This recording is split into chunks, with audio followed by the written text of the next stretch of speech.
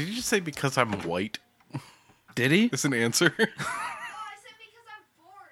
Oh, okay. Oh, I was gonna say we're gonna have a conversation about that. But he said because I'm white. I'm like, Anything that ends with "because I'm white," yeah, we're not doing that in this household. That's not fucking happening. Why would because I'm bored, you translate it into I'm wearing headphones. And I heard because I'm, and it sounded like you said white. But it wasn't loud enough or in the mic to pick it up. I said, so I made weird noises, and they're like, why? And I said, because I'm bored. And they thought I said, because I'm white. I thought you said because I'm white. Yeah, And then Dad was like, did he? I wasn't Yeah. sure. He 'Cause- went, no, that shit ain't playing in my house. exactly. I want to say. You were literally gonna see a father and son reenact fuck around and find out. Daddy, why are you hitting me? Because I'm white.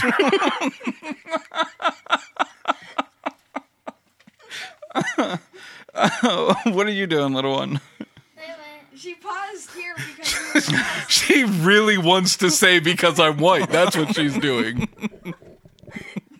Aren't you? You're waiting, aren't you? Why are you waiting? Because I was gonna go. I wanted to see what all this argument was about. That's it. You're free to go. Cool.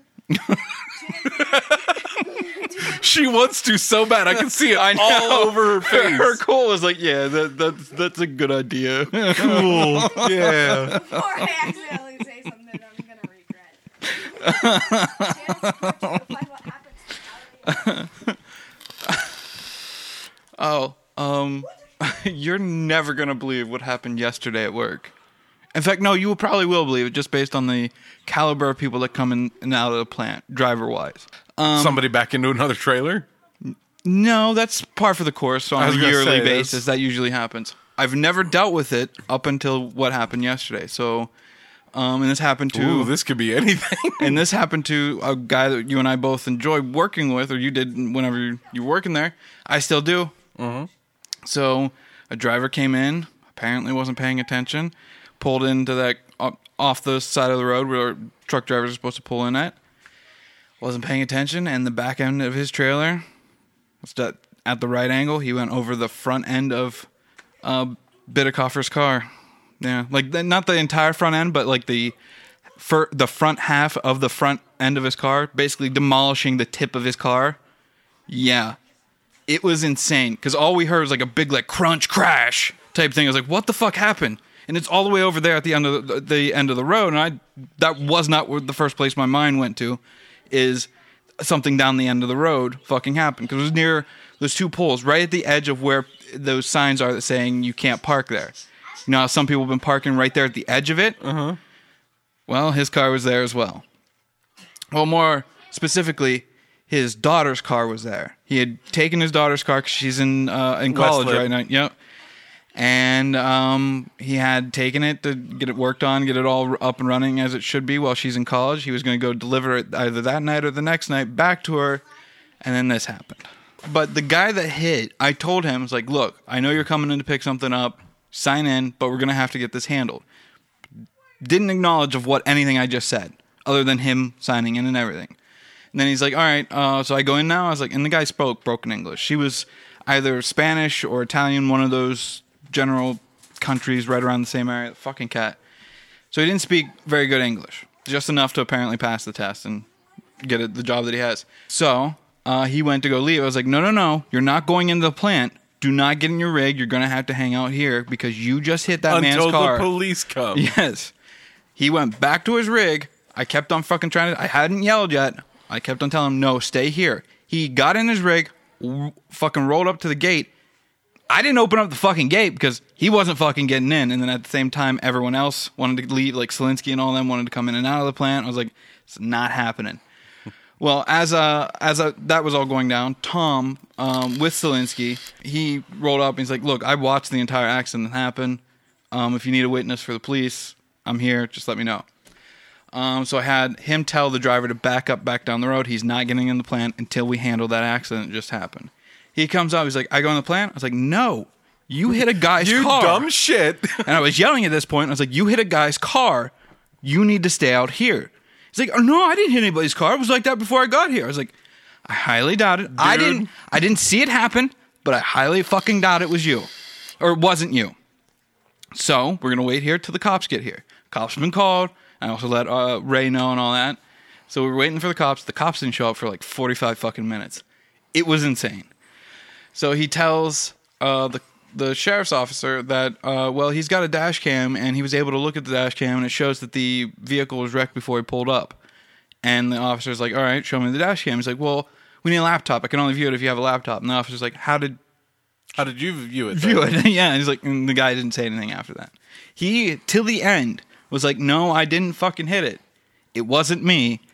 We have some video footage of him because of where the one camera is. So we see him pass the car, and then we see his back end react to hitting something. We don't know if it was the car or not. What else would it have been? Right. So that was a fucking ordeal and a half to deal with. And the guy, whenever he pulled up to pull off to the side of the road across the street, he had plenty of room. The only thing that was in front of him was near the edge of the end of the curb that drivers can pull off. There was just a little box van right there. Just a little box delivery van. He was going to the storeroom. He had plenty of room to where he did not need to pull in that early.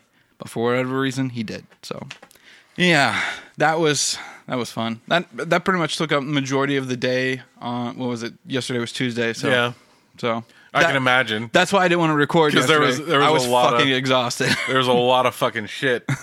A lot of people coming in and checking the tape. And Yeah, people were still...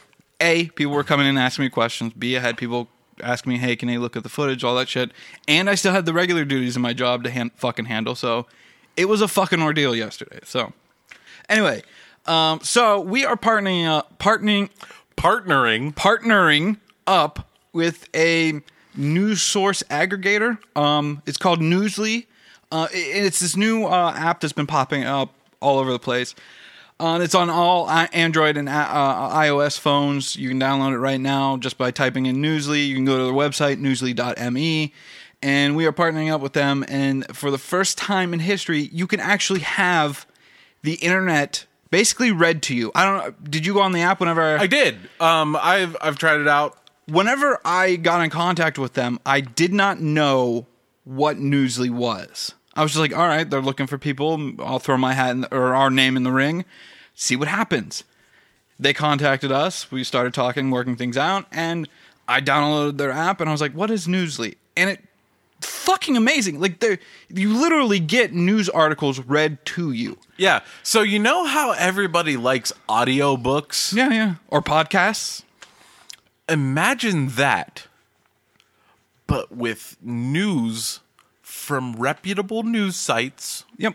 About literally any topic you like. Yep.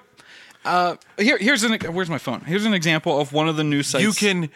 You can listen to entertainment news, sports news, fantasy football news. Like, you can go on the app and just boop, hit a button, and it'll bring up all the different like trending topics for that particular subject. If you just open up, it'll bring up trending topics for everything. Yes. But then you can personalize the experience further by selecting like the category that you want to listen to news from and have it read to you. Not necessarily because you're illiterate and can't read, right, but because, let's face it, you're busy. Yes. You don't have time to sit down and read a 45-minute article.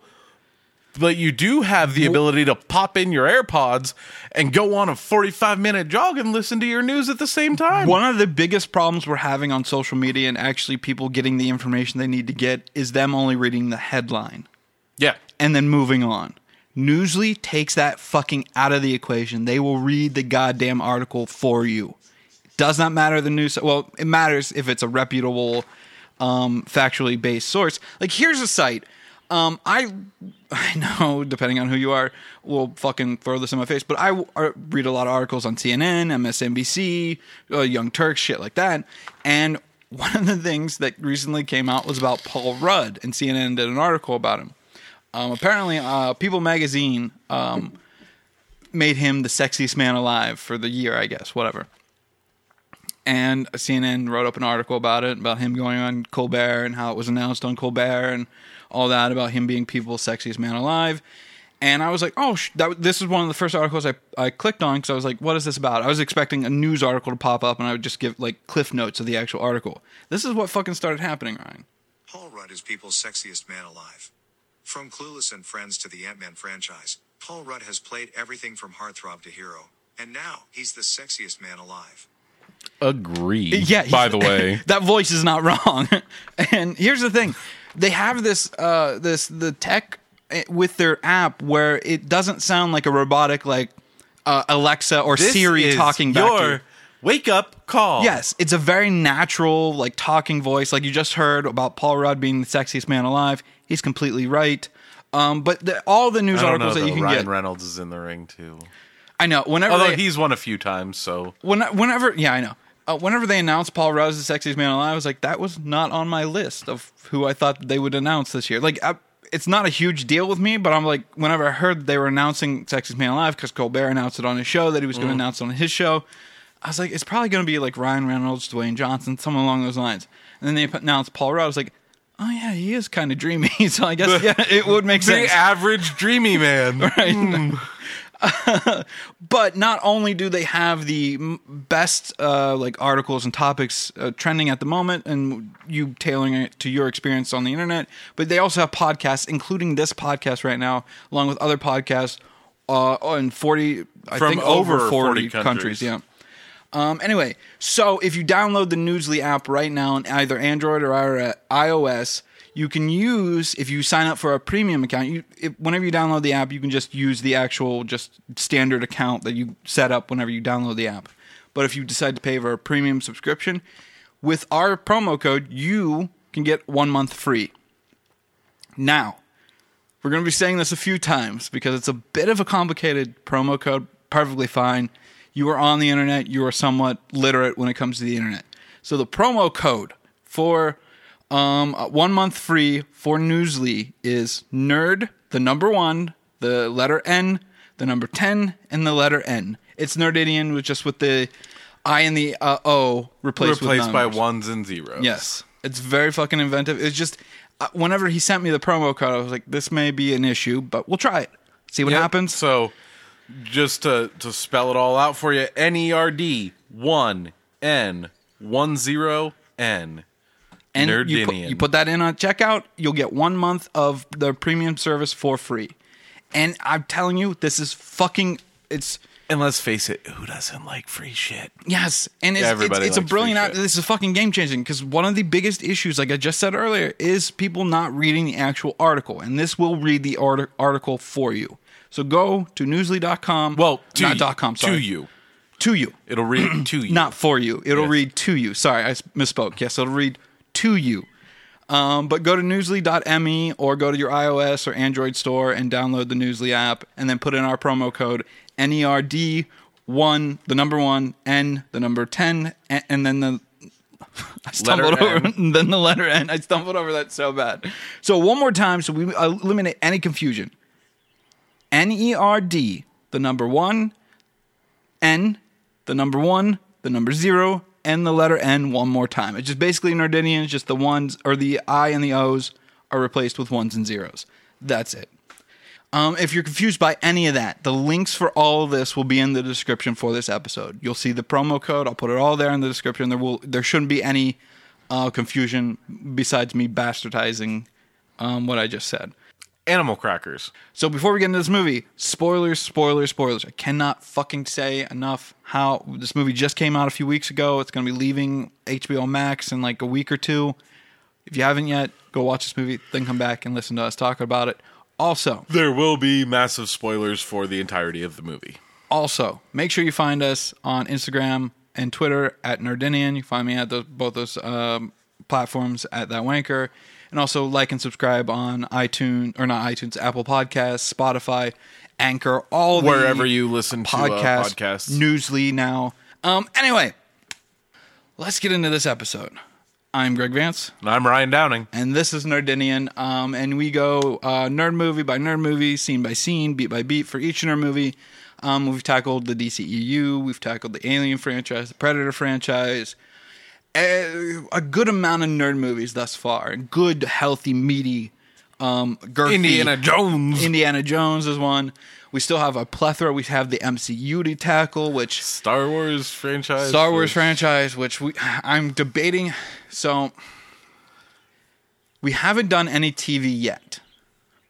I've been debating, whenever we get to the Star Wars franchise, to start peppering in TV, because we have the Mandalorian series. I was thinking about like pulling like a few like Clone Wars episodes, not the entire series, but just episodes here and there. I was going to say, that's fucking That's lot. quite extensive, yes. So I haven't decided yet. Those are in the Even future. if we painted it in fucking broad strokes, like that would be 3 or 4 episodes worth of broad strokes. Yeah. Anyway, up this week is probably... Well, before we get to the actual episode, we should probably give a in memoriam to someone we talked about last week. Dean Stockwell passed away, I think yesterday, maybe today.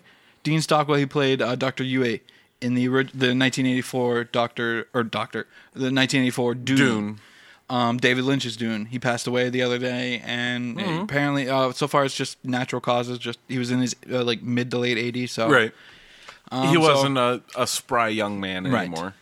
And he was a fantastic actor. Dune, Quantum Leap. You've seen him pop up in Battlestar Galactica.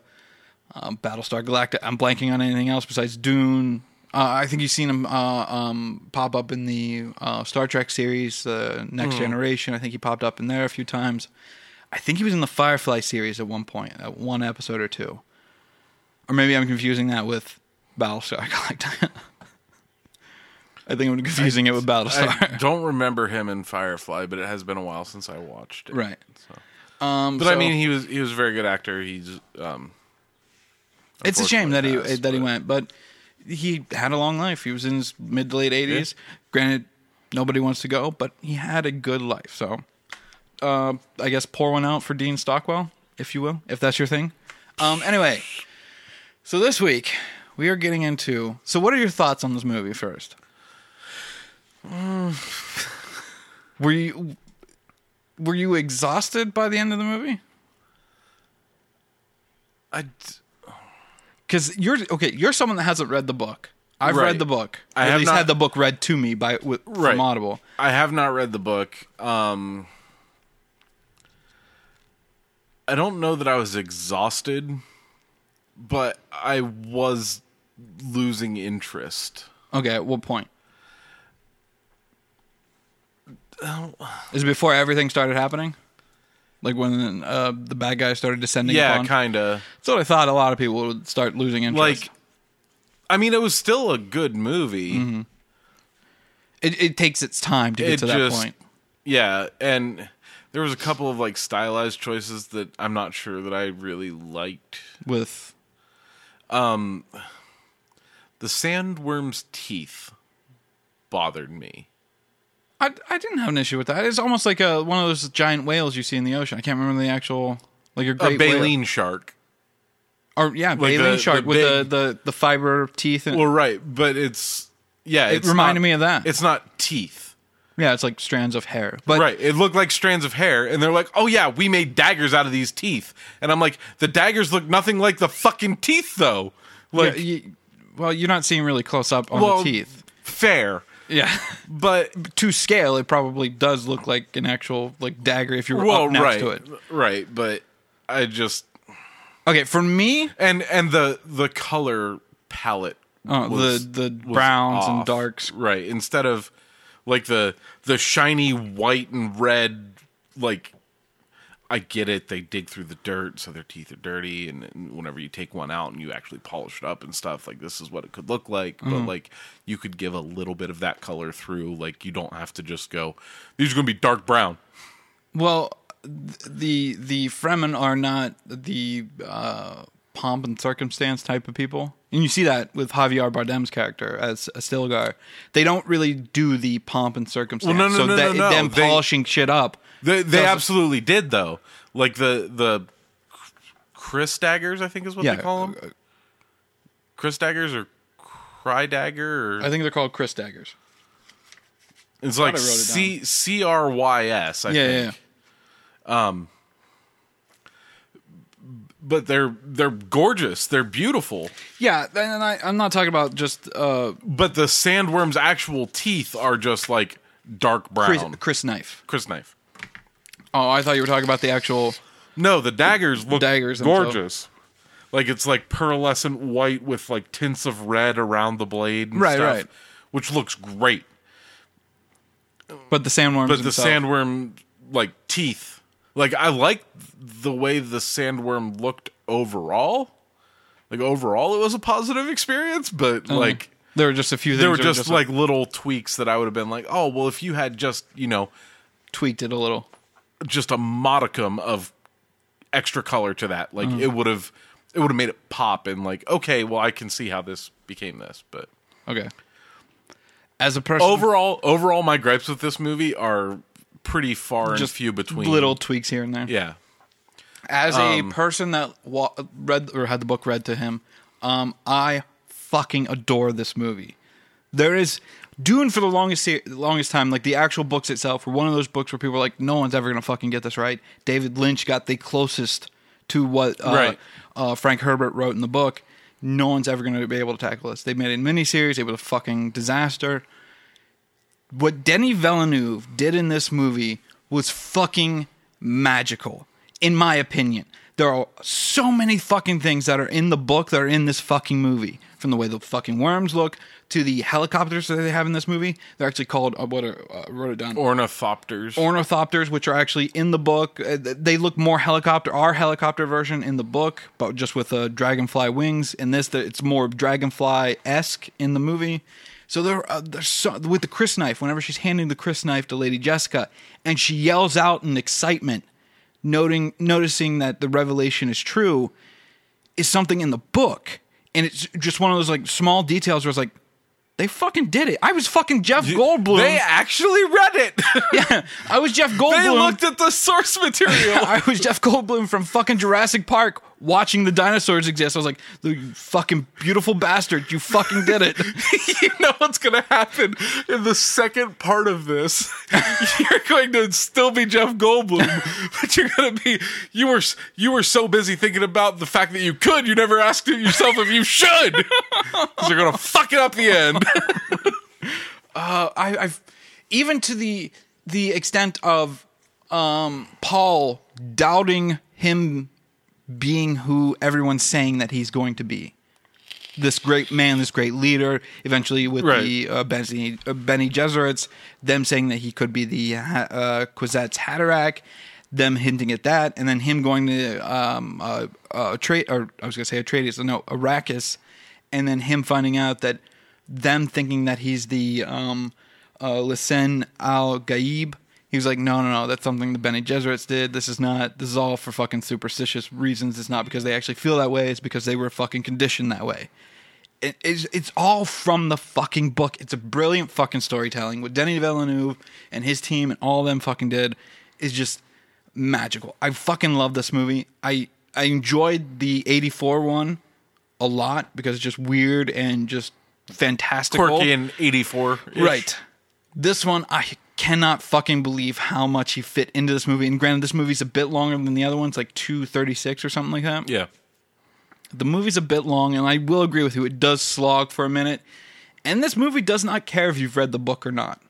Does not care if you've read the book or watched the 84 version. It does not care. It explains little things to you, explains some things later on, but right off of the jump, they don't give a shit if you know anything about either the voice, who the Bene Gesserits are, how important Paul is, how important it is the Harkonnens leave, and all that shit. They don't give a shit. They just keep rolling and rolling and rolling and rolling. Honestly, I'll also say this. There were a few times, like, I think that in the 84 version, in Lynch's version of it, it was overdone. But I found myself missing the internal monologue. Okay. At certain points. I can see that. I didn't necessarily need a huge amount of it, but like every so often. Just like, even if they only did it once to pay homage to what happened before? what came before. Yeah. Like, I feel like that's maybe not a necessity, but it would have been a nice touch. But yeah, there were a few times where I was like, I probably could use like internal monologue. Right Yeah, now. something to help you along figuring out what the fuck is going on. And I also didn't like that that Jessica and Paul didn't know that Yue was the. Yeah, that's something they did take away. There are a few things that they did not include in the book. They touched on them a little bit, but the book really fucking spells upon it much further. Yeah, with Dr. Yue, we don't see him a whole hell of a lot in this movie. No, barely you see him at all. at little points. You see him whenever he...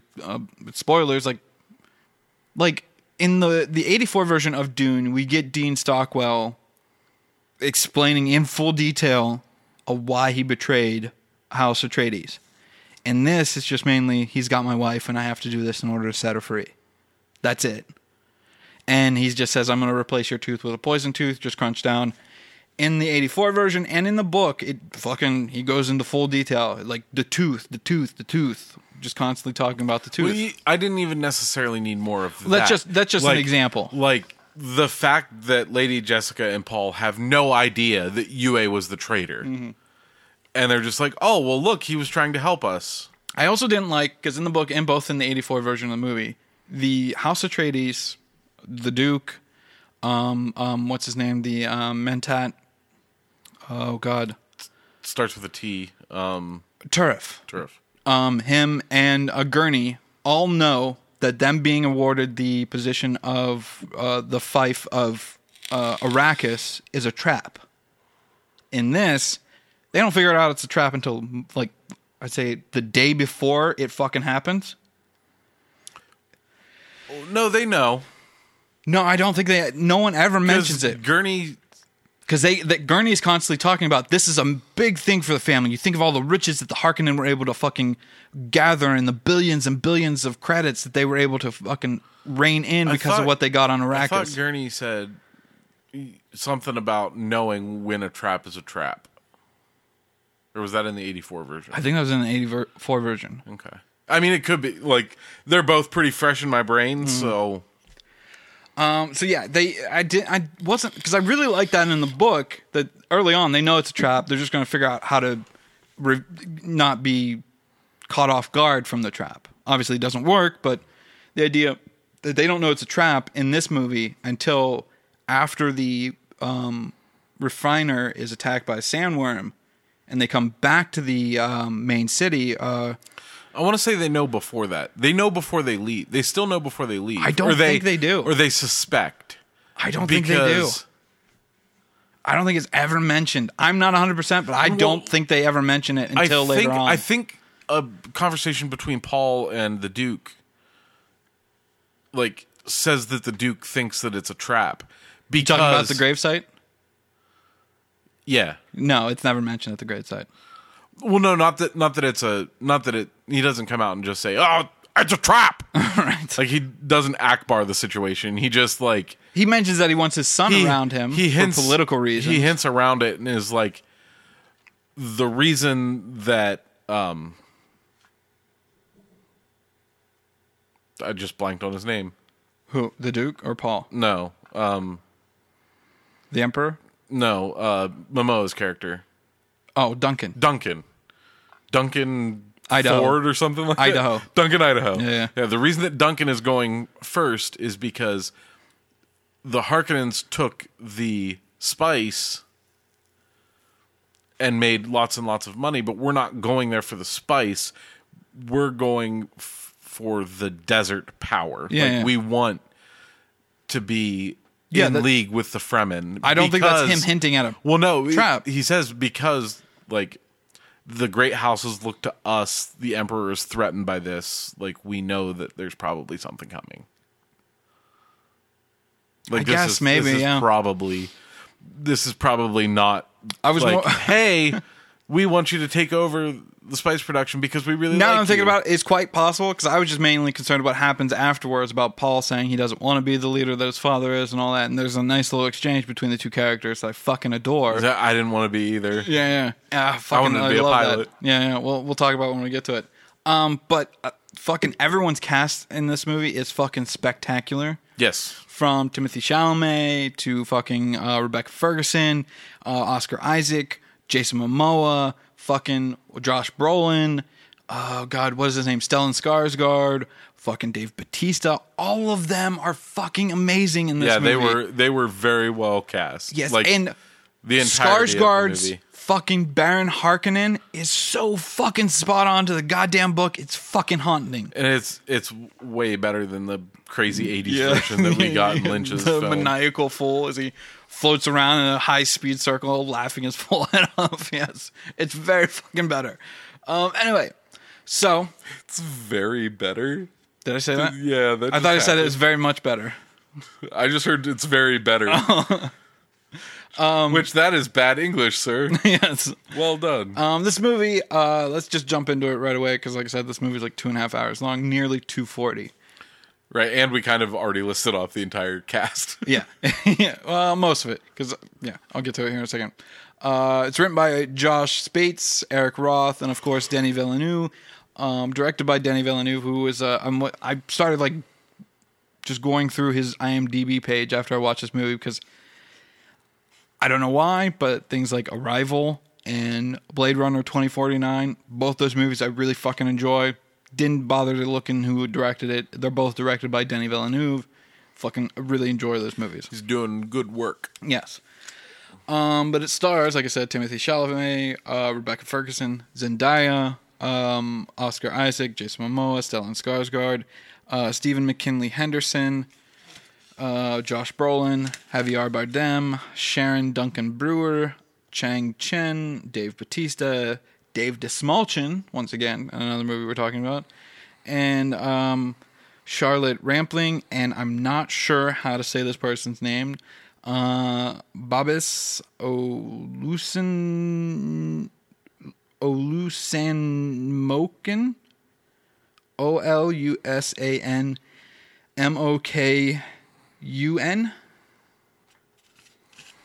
I don't know. Probably close. I Maybe. don't know. And this movie starts off with a bit of voiceover like the first one did. And it starts off with, we just hear Zendaya, her character. We're not sure what her name is just yet. But we just hear her character talking to the audience. And she says, "My planet, Arrakis, is so beautiful when the sun is low. Rolling over the sands, you can see spice in the air. At nightfall, the spice harvesters land. The outsiders race against time to avoid the heat of the day.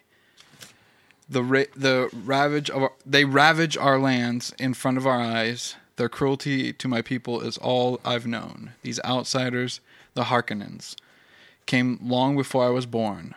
By controlling the spice production, they became obscenely rich. Richer than the Emperor himself, our warriors couldn't free Arrakis from the Harkonnens, but one day, by imperial decree, they were gone. Why did the Emperor choose this path? And who will be our next oppressors?" And during this whole opening monologue, we just see images of the Harkonnens mining the spice from the sands. We see the Fremen people attacking the harvester, and they're being, Guerrilla warfare style. yeah, they're seeing. We see from the Fremen's point of view of them like in like small trenches along the edges of where the harvester is. They're looking at it. They start attacking it. They eventually get their asses handed to them by the Harkonnens. Yeah, ships show up and start Just wrecking shooting shop. mortars, basically. Yeah. And We see Dave Bautista's character watching over his men. We see just basically what she describes of them descending upon Arrakis. And then one day they all leave, and there's no one there to, I guess, mine the spice and have control over the people of Arrakis.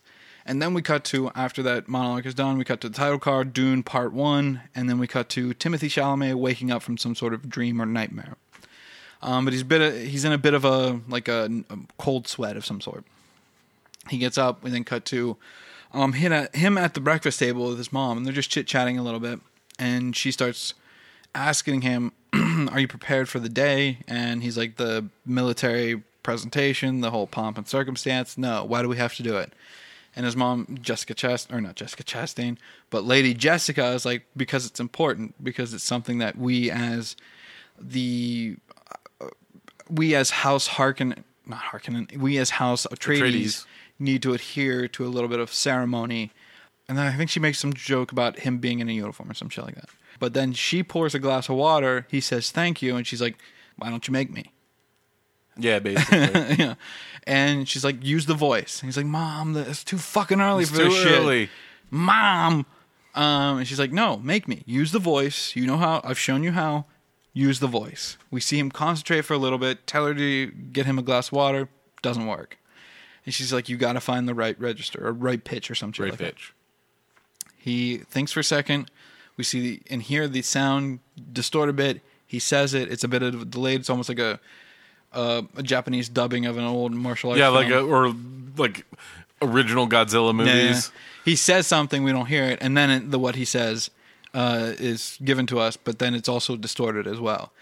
We see her reacting to it, and she's starting to give the water, but then I guess the power it has over her stops, and she just puts the water down, like more on her side than his side. And then she like comes out of her daze, and she's like, "Oh well, you'll do better next time," and then just gives him the water on her own accord. Basically saying, "Nice try, you did all right. I was able to lift the glass and put it some way near you, but not all the way." We then cut to, and it's just basically So one of the things I love about this movie is Denny. I don't know if it's because he loves the way that the ships are described in the book, or he just wanted to get out of his own like need to artistically express what he thinks Dune ships should look like. So a lot of the ships in this look very fucking similar to what we get in the book. So that big tube thing that all the ships come out of at one point, it's called a no ship, and it's basically what the navigators travel everybody in whenever they need to go from planet to planet. That's it. So we see like some sort of like big round ship coming out of the tube and descending upon Arrakis. We also see like scenery shots. Arrakis. Or Caladan is the planet for House Atreides. We see the ship descending on Caladan. We see some nice scenery shots as well. And there's a lot of fucking scenery shots in this movie. Just rolling landscape of just everything around him. We see the ship lands, and like this big ceremony is going on for the people that are landing on Caladan. We see the Duke with Lady Jessica just behind him, with his son right beside him. We see Gurney, and then we also see right behind him, off to his left, his Mentat. Mentats, I wasn't sure if we should mention it, like doing a setup for this movie, but we talked about it last week. Go to that episode. It's very similar in this movie as well, where we have different people from different planets. So we have the humanoid computer people who are like fucking really fucking smart people. Just they have basically the ability to compute anything inside their head. Computer hybrids. Yes. I don't remember the planet they come from, but every house has them, a Bene Gesserit, and I think that, and just standard like medieval like commander of the guard and shit like that, like what Gurney is.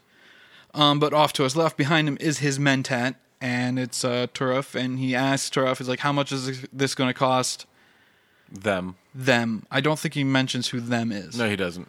He just says, how much did all this set them back or something like that. Yeah.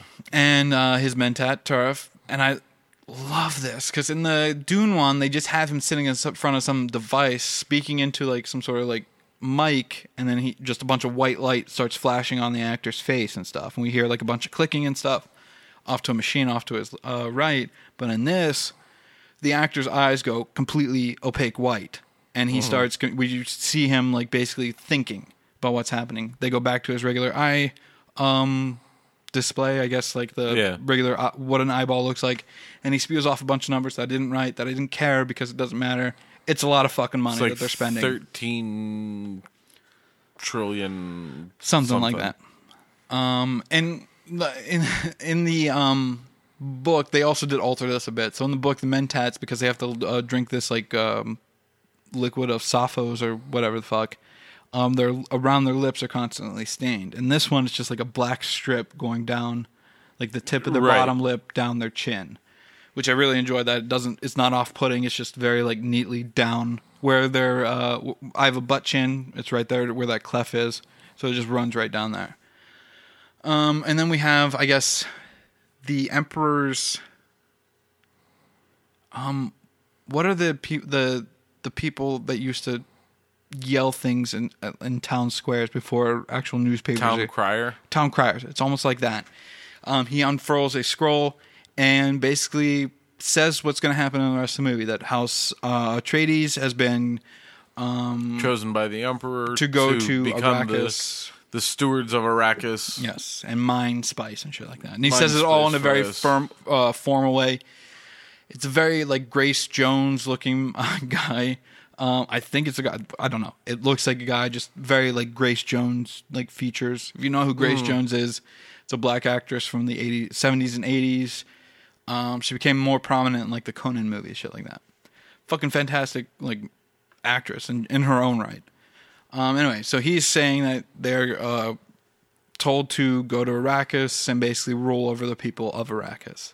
Do you accept? He says, the Duke says yes. He said He says, Atreides has been called, and Atreides will answer. Yeah.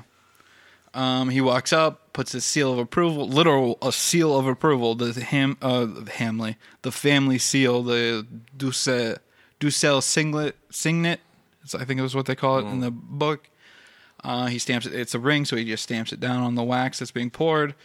We see the Reverend Mother Mohaim look at Lady Jessica, then look at Paul, and then look back to Lady Jessica, and then Lady Jessica looks at Paul. It's like, oh shit, she knows something's up, because nobody knows about Paul and what he could or could not do, because he's just the son. All anybody heard about it was a son was born for Duke Leto.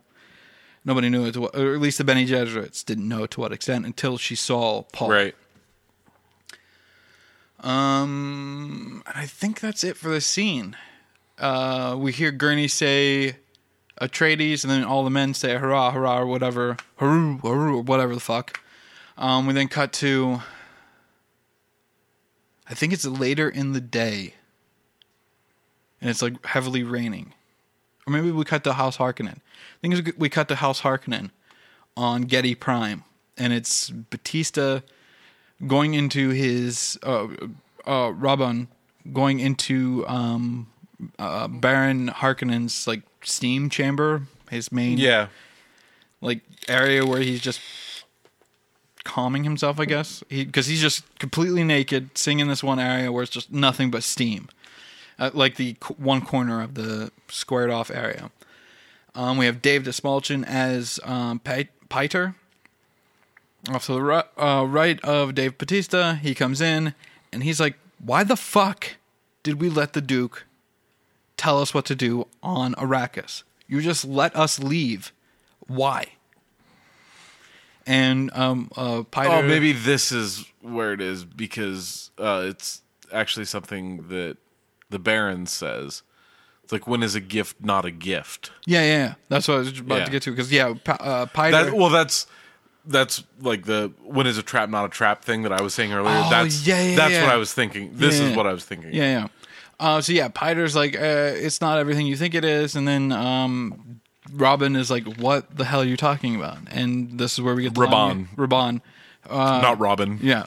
Rabban says, what are you talking about? This is where we get the line you just said, when is a gift not a gift? And then he just like wipes the sweat off his face, and I fucking love the character work that Stellan Skarsgård is doing, just the little movements he's doing here and there, and just the actual makeup work on him. It looks fucking... He's not a 300-pound man, but it looks legit. Yeah. We then cut back to... I think this is where we first get introduced to Duncan, Idaho. Because I think we just see his ship descend. I thought him being introduced, then it cuts to later in the day. It's Paul sleeping, and then... Jessica like sitting at like the edge of where the rain is falling, where she's sitting at. No, I think the next scene is the one with Gurney that they kept in from the original. Is it? Where he's... I think you're where right. He says something about like don't have your back towards the. No, because he's wearing the. He's maybe the gurney or the gurney thing is before. The actual ceremony, because in the scene where we first get introduced to Duncan, he's still wearing his ceremonial garb. Right, yeah. So yeah, I think it's before the ceremony. He has that little skirmish with Gurney, and in that scene, it plays out very similar to what we got in the original movie, where Gurney's telling him you shouldn't sit to your back towards doors, and Paul we open up on the scene, and Paul's just practicing on a dummy with like a wooden sword, and Gurney's telling him you shouldn't have your back to doors. And Paul's like, look, I know your footsteps. I know how you walk. Someone could have imitated them. Yeah, it's very similar to what we got in the first movie. I could have told the difference. Yep. And then Gurney's like, why don't we spar? And Paul's like, not today. I'm not in the mood. We don't get the... I know. I fucking was hoping you would say lovemaking line. Yeah, but. yeah. The line from the original one is, moods are for cattle and lovemaking.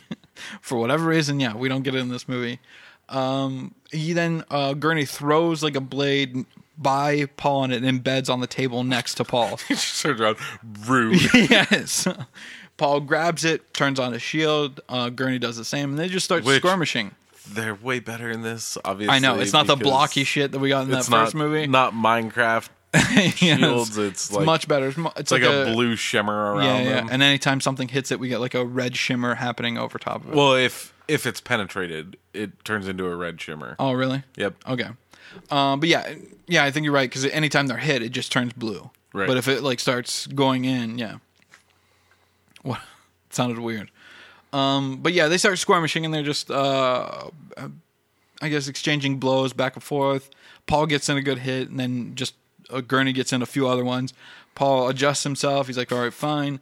And then they just start wailing on each other back and forth. We see their shields starting to go red as they get in closer to one another, and bing, bang, boom. Paul is on top of fucking Gurney with both his blades up to his neck. He's like, look, I beat you. And Gurney's like, no, you didn't. Look down. You would have followed me in death as well. And it's a very similar scene that we got in the other But instead movie. of it as dick, it's like ribs. Midsection, yeah.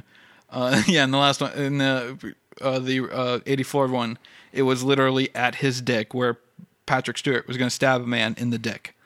I just want that audio bite for Patrick Stewart stabs a man in the dick. Right. News at 11. Right. Yeah, and then we get the scene with the ceremony, then House Harkonnen, and then once we get back to House Atreides, it's Paul running up to a ship. Running up to a ship. We see the ship descend into the main He's here. hangar, if you will. It's very similar to, one of those scenes like he's here. I don't think he says anything. I think he just runs up to Duncan. But yeah, we see a character descend from the ship. He says a few things to the engineers working on the ship, and then looks back at Paul and he says, my boy, and they hug. And then Paul just straight up is like, look, I've been having weird dreams. In them, you die in a hallway surrounded by a bunch of bodies. Can I tell you something and it won't go anywhere else? Of course. I want to come with you to Arrakis. Yes. No. And he's like, no, you'll have my ass court-martialed if I take you to Arrakis with me. This is not going to be a fun trip. He's like, why? Why do you want to come with me? He's like, well, I see you dead in a hallway, and I think I can change it if I'm there. Yes. And Duncan pretty much the entire conversation is like, no, it's not going to happen. You have other things you need to do. Your father would have my head, pretty much, is what he says to him. We then cut to, and I love the relationship between Paul and Duncan in this movie. It's very similar to what we get in the book. You'll be hearing me say that a lot about things being similar that we get in the book. It's very similar. It's very brotherly. There's a very loving relationship between the two characters. Because all intents and purposes, in the book, Duncan is the one that has trained Paul his entire life when it comes to combat and all that. And Duncan, I know I keep saying it, in the books, is a fucking badass. And in this movie, we see Duncan Idaho is probably one of my favorite characters in the book. He's a fucking badass in this movie. He's fucking badass in the book. He's a great character. It's a shame that they killed him off in the book, but I get it. And, I mean, played by somebody like Jason Momoa, like a badass played by a badass. Yeah. It's probably going to be a badass. We then cut to, is it Paul, up on, the main cliff area where the family buries their dead. The House Atreides buries their dead. It's like a very modest like graveyard. There's like no like No, he big- like walks up onto the cliff and looks over, and his dad is at. thought he was at a gravesite, like his father's gravesite, Paul's grandfather's gravesite. Yes, Basically, they're preparing. but then he comes, like Paul walks over to his dad. Yes, because he sees his dad off to the far. His dad waves at him, and a very like dad, like, "Hey, I'm over here." Hi, son. Yes. Hi, son. He walks up to the Duke, and he pretty much says the same thing that he says to Duncan. He says to the Duke, he's like, "I don't want to fucking go to Arrakis, or I don't want to go Arrakis whenever we have to. I want to go with Duncan. Let me go with Duncan." And Duke's like, "No, not fucking happening, because what Duke has got to do, What Duncan's got to do. or yeah, what Duncan has to do, it's not going to be pretty, because they're not going to be very welcoming to us. Another potential what they would perceive as an oppressor to their people. So what Duncan's going to be doing is very fucking dangerous, and I need you here beside me." And Paul's like, "Why? I don't want any of this fucking shit." I need you to learn how to do this stuff. And, I don't wanna. Yes. Well, I didn't want to either. Then he tells Paul, he just has like a heart to heart with Paul. He's like, "Yeah, you know what? My father didn't really like what I wanted to do. I wanted to be a pilot, and he wanted to hear none of it." And he said something to me once. The line is, "A great man doesn't seek to lead; he's called to it and answers it." And then he ends it with one of the fucking best exchanges between a father and son character. And he says, "And if your answer is no, you'll still be the one thing I ever needed you to be. My son." Fucking great fucking bit of dialogue. And Oscar Isaac is a fucking amazing actor. I cannot wait for Moonlight, or not Moonlight, but the Marvels, yeah, no, it's Moon Knight. I said Moonlight. It's Moon Knight. I was blanking on the word. I cannot wait for Moon Knight. I think he's going to do amazing work. I fucking love Poe Dameron in the Star Wars series. He's a fantastic actor. We then cut to like a series of shots, and like the music gets very like doom doom as all the house help starts packing everything up. And apparently, at one point, the grandfather was a bullfighter. At one point, Well, yeah, that's something that like they bring up. yeah, in their conversation. In their conversation, like Grandpa fought bulls for fun. Like, Yeah. let me go to Arrakis with Duncan. No. Yeah. And so, we see them just packing everything up. We see Bull's head being packed into a crate. We see like his Duke's father, Paul's grandfather, like a portrait of him packed into a crate. Just everybody getting ready for the move to Arrakis. We then cut to later in the day, and Paul's having another nightmare. And we see glimpses of the nightmare. We see some woman walking in the desert with him. We don't know who it is. We, as the audience, knew it's Zendaya. If you know the books, you know it's Chani. Spoilers. We know it's Chani. And I think this is also one of the dreams where he sees that Chani ends up stabbing him in the gut. And he just looks down, and there's just a bunch of blood in his hand. We missed a scene. What scene? The Bene Gesserit testing him. No, that comes up because while he's in the middle of this nightmare, then the Bene Gesserits come down, and his mother is sitting at like the edge of where she's going to meet the Reverend Mother Mohaim, so he's having that nightmare about what could happen on Arrakis with him and this mysterious woman that he doesn't know. Someone's holding a bloody dagger. He doesn't know what it is. While he's having that nightmare, we cut to somebody sitting on the concrete floor with like at the edge of where water is falling at some sort of like atrium area. Mm-hmm. The ship comes down. We see the ship. It looks very almost like egg-like. It comes down. Out comes the Reverend Mother Mohaim. I think they say that she wants to see the boy. And then this is where we get Lady Jessica walking into Paul's room while he's still asleep, and she starts preparing his clothes and everything. In the middle of her grabbing his clothes, he wakes up, and he's like, "What's going on?" He's like, "Put these on. Meet me outside." He comes outside, and Lady Jessica was basically telling him, "Look, the Reverend Mother's here. She is the truth-sayer for the Emperor, and she wants to test you right now. And Paul, I'm not fucking kidding. Do what she says." And then she basically is like, and while she's doing this, Paul has this like, "What the fuck is going on? Why did you wake me up in the middle of the night? What the fuck?" And he looks over, and Dr. Yue is right behind him, just standing there waiting to be called upon. And Paul's like, why is Dr. Yue here? And then Jessica's like, one thing, I don't remember it ever being in the book. I think it's in addition to the movie. For her servants or her like handmaidens or her own personal like bodyguard, she has certain hand signals. Or even to her son or Dr. Yue in this scene. It's not quite sign language. It's like her own version of sign language. That's what you would call it, for lack of a better term. Right. And so she makes a few hand gestures, and we see the words up on the screen, basically telling Dr. Yue to check him out. Dr. Yue, with his Imperial conditioning, basically checks out the boy. It's very Spock-like whenever he's reading someone's mind. He's putting his hands all over the boy's like chest and head, and just his fingers all over the boy's like chest and head, just basically getting some sort of readout of how the boy is. Dr. Yue says he's fine. He's in top shape. Lady Jessica puts her hood on and basically reminds Paul, do whatever the Reverend Mother tells you. Well, in the scene, like, Paul asks Dr. Yue what's going on, and he speaks Mandarin back to him. Oh, back to Paul. I forgot about that. Yeah. And basically says that the Bene Gesserit, like, they serve all of the great houses, but they also serve their own purposes. So he's not 100% sure what this is, but that he hopes that Paul stays safe through it. Yeah. Or something like that. Yep. And then Paul thanks him, and then that's when he says that he's in good condition, his heart is strong. Yeah. Lady Jessica ushers him into the room where the Reverend Mother is. Well, they're right outside the room, and she like gives him hand signals. Yeah, she doesn't say. Yeah, she does the hand signals again. As basically, like, do whatever she says. Don't fuck up. Yeah, pretty much. And we see like this fucking like worried, like sick mother look, or sick worried sick. Yes, that's the fucking saying. I don't know why I was stumbling over that. Worried sick mother look on her face. Rebecca Ferguson, fantastic actress. She's really fucking killing it in this scene. She ushers herself and Paul into the room. We see the Reverend Mother, and she's like in a full headdress with like a veil over her face and everything.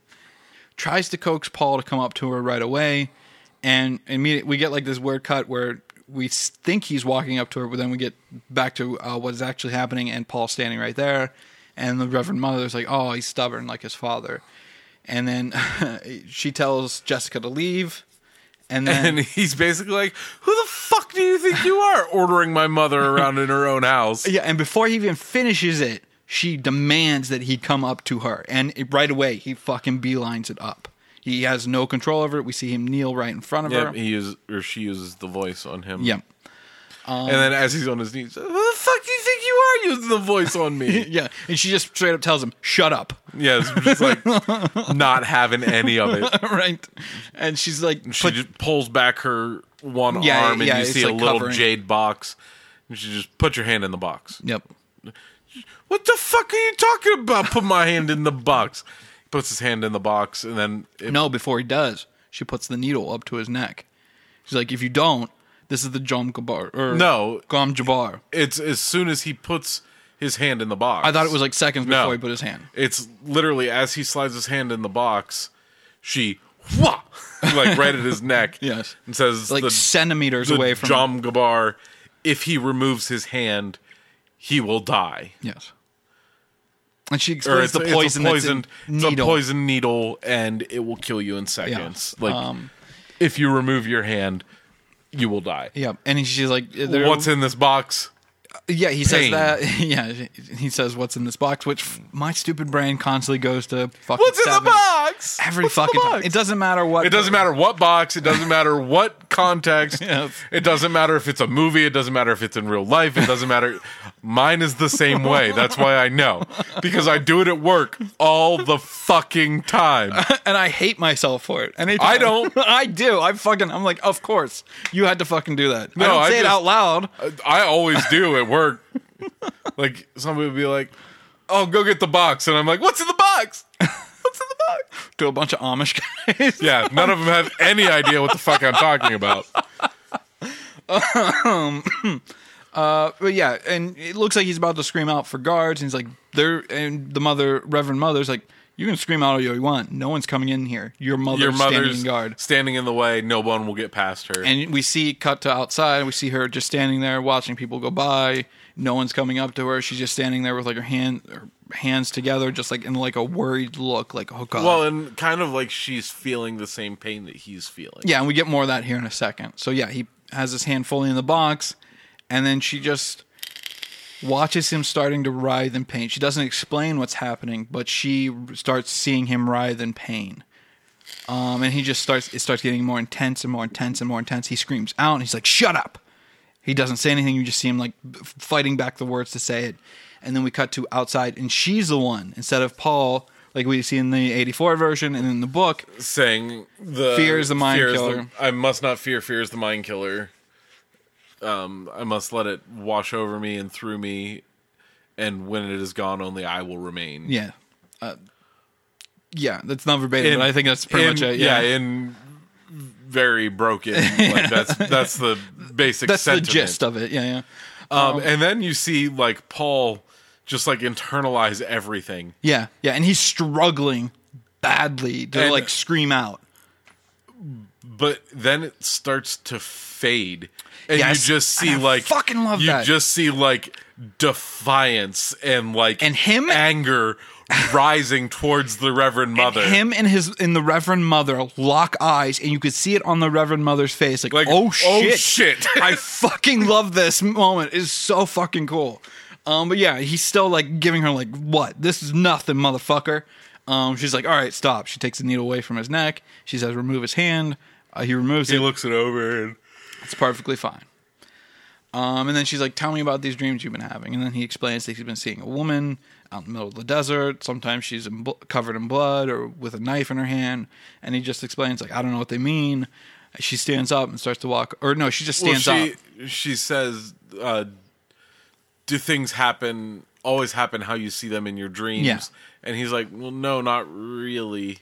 Not always. Or not always. And then she's like, okay, that's enough information. Bye! Well, before she bounces, she's like, Jessica. Jessica comes in. And fucking Rebecca Ferguson, in all her greatness, in the book and in the movie, we hear Lady Jessica says, my son lives. But on fucking Rebecca Ferguson's face, we see this, like, oh shit, my son lives. On her face. She doesn't have to say a fucking thing. She's so fucking happy, and just, it's a great moment with this character. Anyway, the Reverend Mother bounces at this point. Lady Jessica follows her. They think Paul isn't with them. We'll get to that here in a second. And the Reverend Mother is basically being escorted by her people and Lady Jessica, and she's telling Lady Jessica, is like, look, he may or may not be the Kwisatz Haderach. Don't know. We'll see what happens on Arrakis. We've already set things up on Arrakis. She was like, you know, and this is where you find out that, or what you already know if you've read the book or watched the 84 version. Yeah. Like, she was only supposed to bear daughters. Yes, we also did that. And how arrogant are you and stuff. And she's like, well, could he be? And she's like, I don't fucking know, maybe. But if he's not the one, there are others. then there are other prospects. And they're like, we've set up things on Arrakis to the best that we can. The best that we can. You're not getting any more help from us. Yep. And then she gets back in her ship, flies off, and then there's like a scene of Jessica watching her fly off. Turns around, and there's Paul. And he's like, what the fuck? What do you mean, the one? Yeah. And Lady Jessica gives him, like, the bullet points of what it is, of being the Kwisatz Haderach, about what could happen on Arrakis, all that. And then I think it cuts to, I want to say the Reverend Mother on Getty Prime. I can't remember the small scene we get. Maybe it's just more like quick cut scenes of them getting on their ship and going to this Arrakis. Is where, like, Paul goes and watches the ship come out of the water. Oh yeah, we get small scenes. Yeah, and then he goes down to the water and, like, puts his hand in it. It's basically him getting his last look at Caladan and all stuff that. like that. And then you see a weird looking fucking critter or person thing. You talking about the mouse? The mouse. What are you talking about?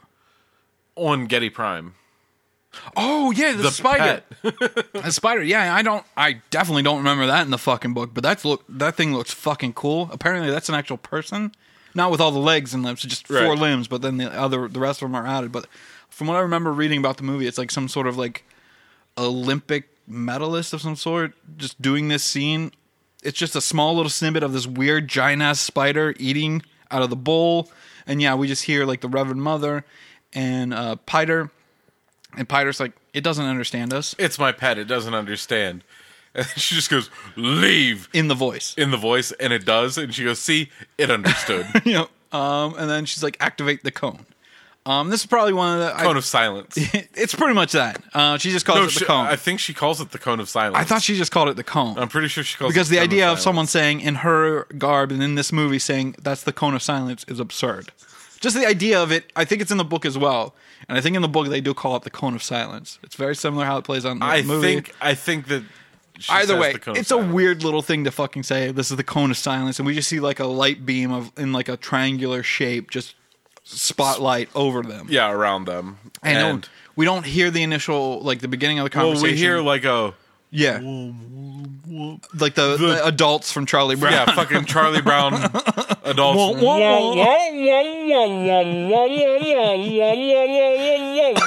Yes, And it pops up across the bottom yeah, of like the Emperor will help you take back Arrakis Yeah, with from the- the Atreides. with the Sardaukar. We'll give you it's a certain amount. I don't remember. Yeah, I the don't remember amount, either. But I think we'll just say 5,000, like Yeah. 5,000 Sardaukar. And And then we cut to inside the cone, and they're having this conversation. Yeah. And then the Bene Gesserit's like, look, I don't care what you do with House Atreides, but the boy and the mother need to be set free. Let them go live on exile on Arrakis. They are useful for me and my people. they're under the protection of the Bene Gesserit. Yes. Do not kill them. And the Duke says, Or not the Baron. Duke, Baron says, I promise I will not kill them. Yeah, you have my word that they will not be harmed by me or some shit like that. Some very, like, Shakespearean way of saying it. Basically, well, the very politician way of saying it. Yeah, that's more, yeah. Because then, well, they die. Well, technically, I didn't hurt them. Yeah, because then she tells him to deactivate the cone. She walks away, and then Piter's like, "What are we gonna do? Why are we gonna hold on to the wife or the mother and the son?" He's like, "Arrakis is a cruel and dangerous place. What happens to them on Arrakis? I told her I wouldn't fucking touch them. They would said not that die by House I of Harkonnen." wouldn't kill them. Yes, But that doesn't mean that Arrakis won't. yes. We'll Basically. get to that here in a bit. We then cut to, I think, them arriving on Arrakis. Yeah, I think so. And it's just them in like the main like corridor of their one ship as it descends onto Arrakis. And you have the Duke, Lady Jessica, Paul, Gurney, Gurney, the Mentat, a small platoon with the Duke and all them as well. and Gurney's reading from a little book. Yeah, I'm not sure what that book is. I don't know either. I don't remember it ever happening. What I took it to mean, especially because like right before the door opens, he says something. I don't remember what it was, but I remember it being like poignant, like almost like warrior poetry. And so I assume that's what the book he's reading is just- like some sort of warrior's poetry or something like that. It's a very small book. Yeah, it's wee little. Yeah. But I mean, all the books that you see in the movie are Somewhat small. And then they also incorporate the film books because there Yeah. are things called film books in the actual book itself. And it's just basically a projector, a small computer with a projector on it. And just starts playing all the information in the book. In the book. We have something similar in this movie as well. And that was one of the little scenes as they're getting prepared to leave Caladan and all that, as Paul watching. We get it later on. We get 2 scenes. Him on Arrakis. I only remember the one. Yeah, we get one on Arrakis as well, but we also got another one on before he goes to Arrakis of him on Caladan. Just a similar scene before he goes and fights Gurney. Anyway. And we go through the rigmarole of them being ushered on the planet. We see Paul see Tarif already on the planet, along with a bunch of their other soldiers that have already been there a few weeks before them. Paul yeah. sees Tarf, runs up to him. He's like, Tarf, my old friend. Oh, he's like, young sir, how are ya? They hug. He says, my Duke and my lady. He basically gestures, bows to them. I remember Duke says something to him like, how are you doing, Tarf, or some shit like that as well. Or how's it going? And Tarif says, we've basically taken over the city, but there are still pockets of resistance. Yeah. Remnants of their old masters or some shit like that. Yeah. And then we should see, like, on the outskirts of this entire procession happening, we see just a bunch of Fremen handmaidens, I guess, servants, Well, just potential servants, Fremen in general. just watching this happen. We hear them say over and over again, was it Lisain al-Gaib out in the open. And we cut to their point of view. They see Paul and Jessica walking side by side. They walk up to a small ornithopter. They get in. It closes, and Paul asks her, "Is like, what is Lisain al-Gaib?" And she basically tells him, like, "Look, that's their idea of a prophet, of a messiah."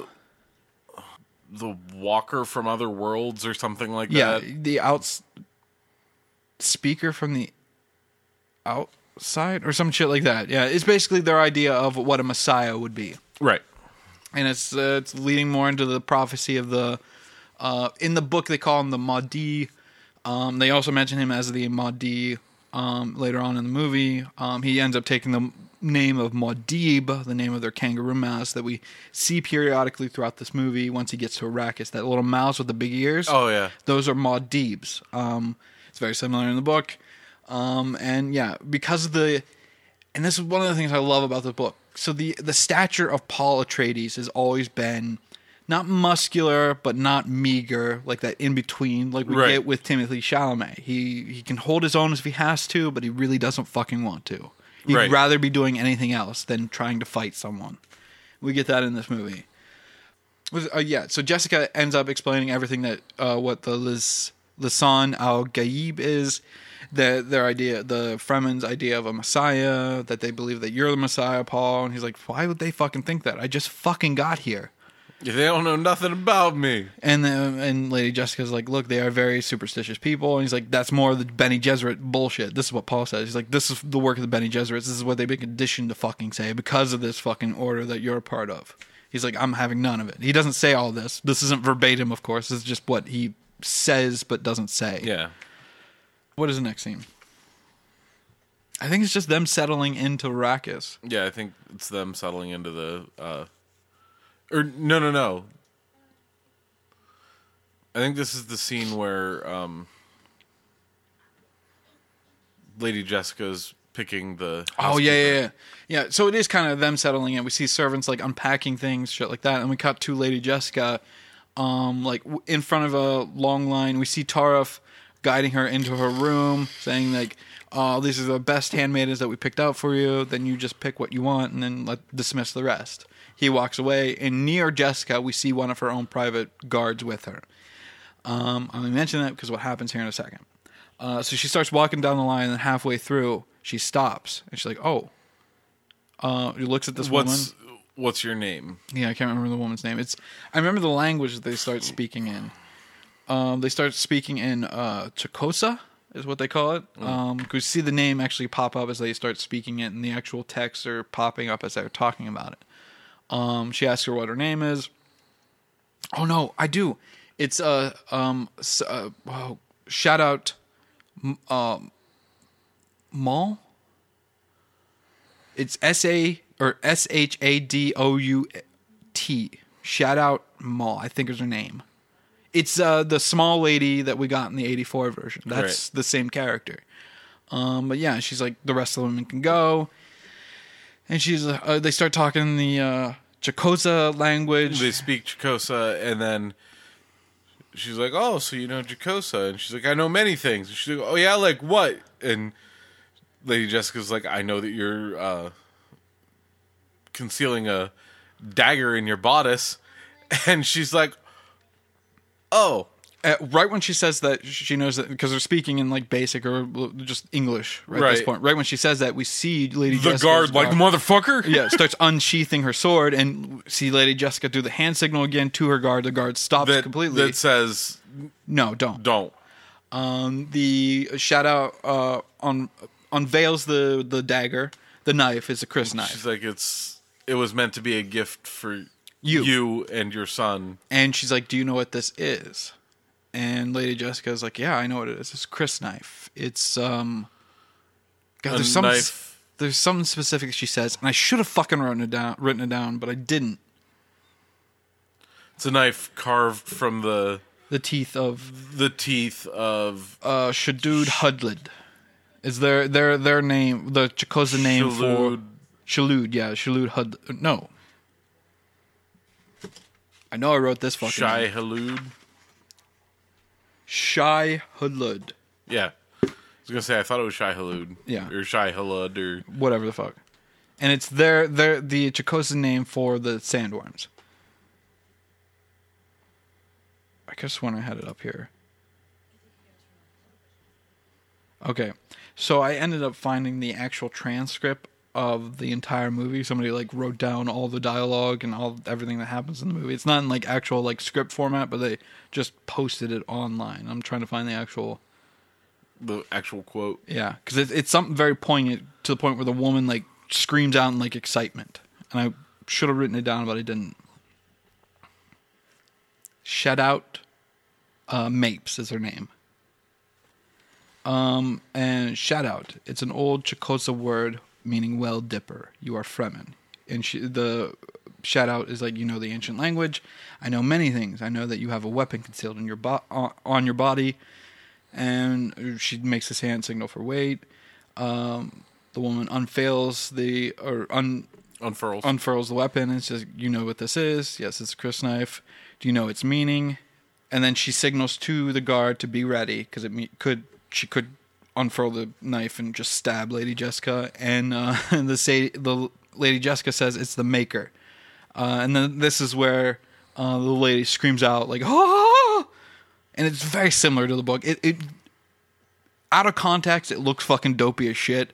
But being who the Fremen people are and knowing that an outsider knows their ways is very fucking jarring and exciting for them because it's been prophesized that someone from the outsider would come and know their ways.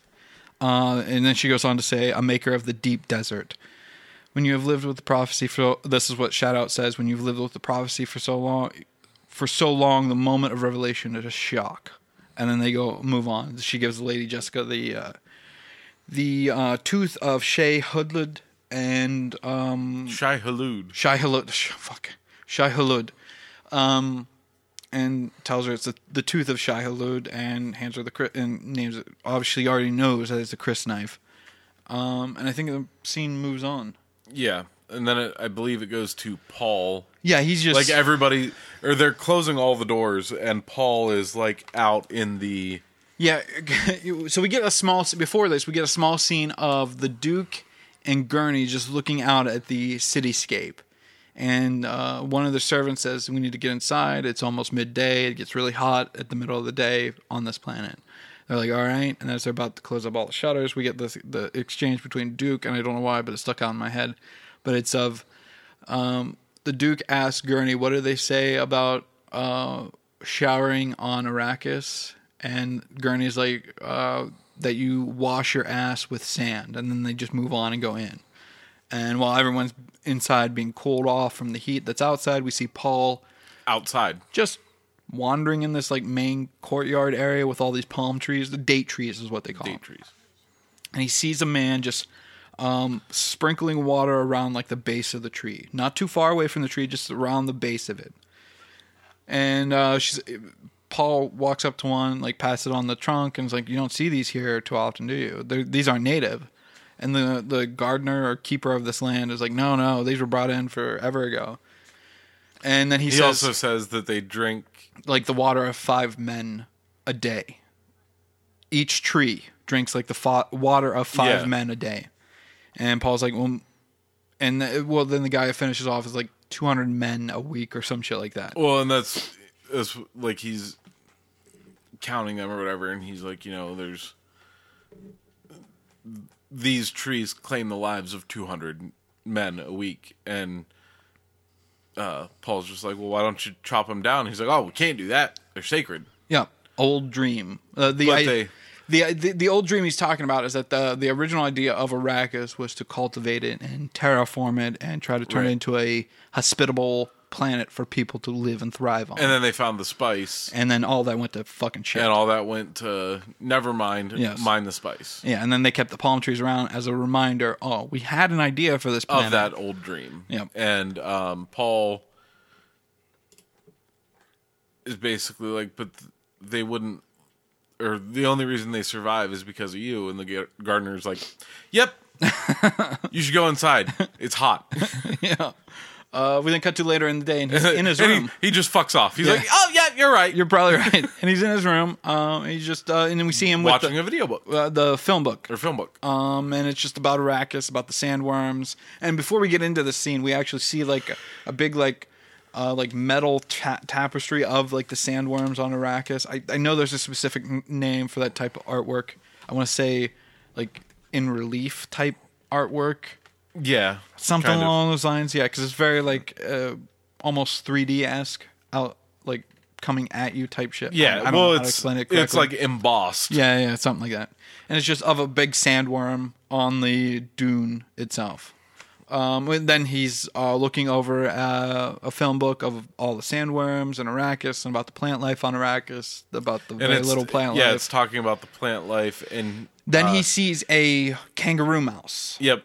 In the video footage, and he walks up to him. Smile. Yes. And then while he's looking at it, burrows into his room a hunter seeker. And I guess this is where the voiceover would have came in handy. Right. Because we just see Paul just standing there. And if you don't know what this means for any of it, you don't understand what happens here in a few seconds. You're like, why is this a thing? Yes. So, Paul's standing very still. He obviously knows what it is. Well, because the only thing the thing catches is him blinking. He doesn't move at all. He blinks. The thing turns around and beelines it to his eyeball. Well, right. But he sees it coming and he steps into the like more into the light of the video that's playing. The video book hologram. Yeah, it's like a hologram version of a projection, the plant life. Yes, like just a. So he's kind of trying to hide in the light. Yeah, he's trying to hide in the midst of this bush. Yeah, much like the kangaroo mouse that he just saw. Right. But yeah, Paul's just watching it very closely, and it's a very I'd say it's no bigger than say like a stink bug. Yeah. If you know super those are, tiny, just very tiny, just with like the nose of a mosquito. And it's just or a hummingbird, very similar. It's just hovering around. Actually, I would say that it's about the size of a hummingbird. Yeah. I would say maybe a bit smaller. A baby hummingbird. Yeah. Very tiny one. But yeah, it's just floating around the room, just searching the room, and then Paul's not moving, but he blinks, and the thing catches him blinking, and it fucking immediately turns around and beelines it right to his eye. Stops centimeters, millimeters, fucking a cunt's hair away from injecting itself into Paul, and he stops completely. And then the door opens. It beelines it around Paul towards the door. Paul catches it, very similar to what we got in the 84 version, and smashes it into the wall. And in come into the room. And I guess there were a bunch of scenes I did read that were cut out of the actual movie, and we don't really get more of this. We see Shadat come into Paul's room, very similar to what we get in the book. Right. And in the 84 version. She's like, that would have killed me. Yes. And he's like, yeah. As a way to repay him for saving her from certain death, she tells him something that's going to happen. But, there's a traitor in your midst. Right. But we don't get that in this. Right. We cut to later in the day, and I guess all his like top generals. Or no. It's that everybody trying to figure out what the fuck just happened. A hunter seeker was just found in Paul's room. Tarif is walking up to the Duke, and he tells them, "We have something." They walk into this one corridor, and they're talking about this is a fucking Harkonnen guy that fucking decided to stay in this wall for 6 weeks until we got here. And then once Paul or someone was in the room, controlled the Hunter Seeker to get into the room. And Tarf is like, I'd like to offer my resignation. I should have saw this. I should weeks have ago. known this. And the Duke's just like, no. And he's like, but what about my pride? He's like, to hell with your pride. You want absolution? My son was almost killed. You want absolution? Find who did it.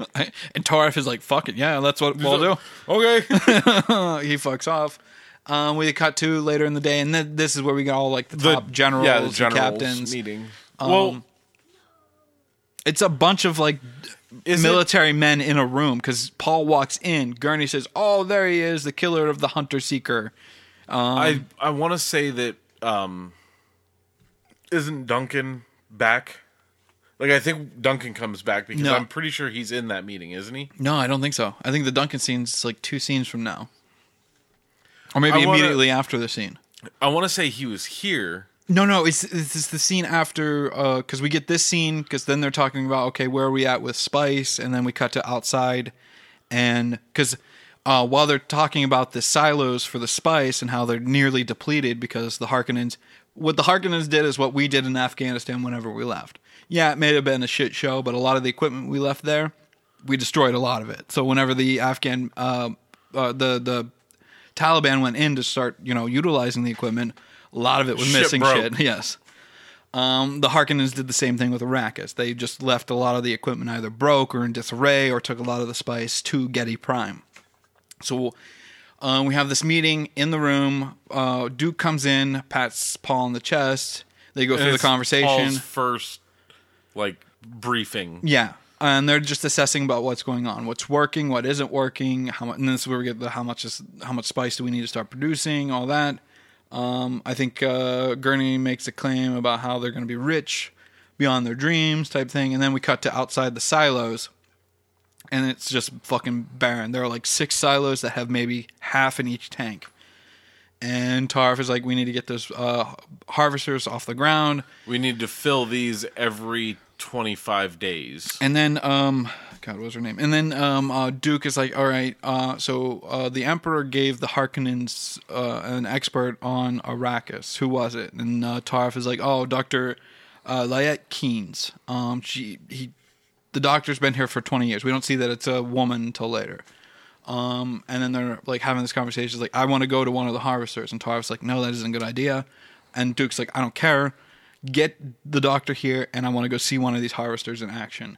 And then we see that Tarf has a communication, because they have these like bone conduction like communicators on like the behind their ears. He touches that behind his ear.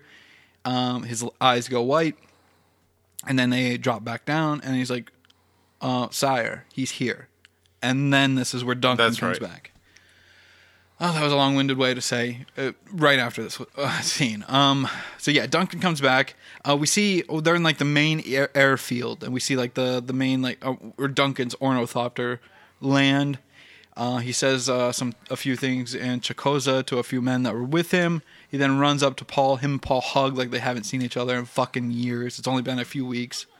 And I think Duncan says something like, you got taller or something. He says my boy again as well. And he's like, whenever he puts him down after they hug, he's like, you got taller. Well, no, he says something whenever they like, first greet each other, there's one thing that they also say, like on a Caladan, Duncan's like, hey, you put on some muscle. And Paul's like, really? And Duncan's like, no. And then they move on and have their conversation. well, yeah, they tease each other in very like brotherly ways. And he says something similar here. Like he says something to Paul about how he's still like a shrimp or something. Yeah. And Paul's like, and you need a shower. Yeah. We then cut to like in this main like staging area. I don't know. It's like with a big table. I guess like his the Duke's receiving area, if you will. Yeah. And Duncan's telling him About what happened while he's been here, about how he's been stationed with the Fremen, about how the people, the Fremen people live in these, they call them sieges? They call them sieges. Like these underground cities where there are thousands of them throughout the entire planet. and he says, I was in this one particular siege. With this gentleman named Stilgar. I think he says his name. Yeah, with Stilgar. And Duncan has basically fully immersed him. When we first see him, he's got the beard and everything. This time when we're seeing him, it's not a full beard. It's like a little 5 o'clock shadow he's got going on. Yeah, it's still beard-ish. Right. He gets full on naked later on. Not full body naked. His face just turns naked later, in a few minutes. Yeah. But he's like, yeah, Stilgar, he actually came to see you. And he's like, well, how many stitches are there? And he's like, Sieges are there? He's like, lots. Yes. And they all hold this many Fremen. And he's like, yeah. And then I want to say the Duke looks at, I think Gurney. Is it Gurney or is it Tarf? Whatever. He looks at one of them like, damn, that's a lot of people. He looks at one of them and is like, whoever he looks at him and is like, you were right, Duke. Like, that is desert power. Yeah. And then because that's the one thing he also mentions. He's like, they're very strong people and they fight like demons.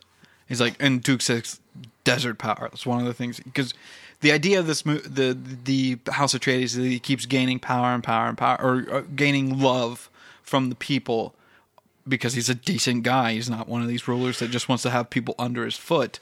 He actually cares about his people. Noble person. So he's gaining the love from a lot of people, and that's what he wants to gain on Arrakis. He wants to gain the love of the people of this desert, and he wants to gain the desert power.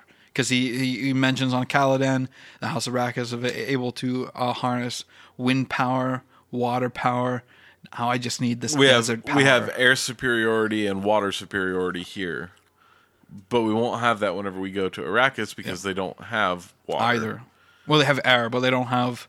they don't have water, so there's nowhere for our Navy to be. So we'll have to replace it with something to keep ourselves safe. Yeah. I think that we should do it with desert power type thing. But then... one of their servants comes in and he's like, Sire, he's not giving up his knife. And Duke leans over, he's like, it's a Chris knife. It's sacred to their people. Not the Duke. Or Duncan. Duncan. Yeah. At that point, Duncan's like, Stilgar came with me. He wants to meet you. Yeah. And that's when the, servant, handmaiden, I'm not sure what to call. Yeah. It's like, he won't give up his dagger. And Duncan leans over, is like, that's a Chris knife. It's sacred to his people. It's not really, it's a weapon, but it's more ceremonial than it is for practical use. Yes. And the Duke's like, that's fine. Let him come in. Yep. And he just marches. And he marches right up to him. Javier Bardem as fucking Stilgar. I love this casting. He just marches right in. They tell him to stop at the halfway point of the and he main just keeps corridor, going. And the Duke's like, whatever, right it's fine. We see Gurney grab his knife on his hip, and he's like, hey, you stop. He stops right there at the edge of the table. And then they all and Gurney puts his knife away. Yeah. And then the Duke's like, I hope we can be friends, kind of thing. Yeah. And Stilgar just stares at him, and he's like, okay. And then finally just fucking spits at him. Not at him, on the table. Or on the table. On the table. and Josh Brolin's like, not today. You just play fuck around and find out.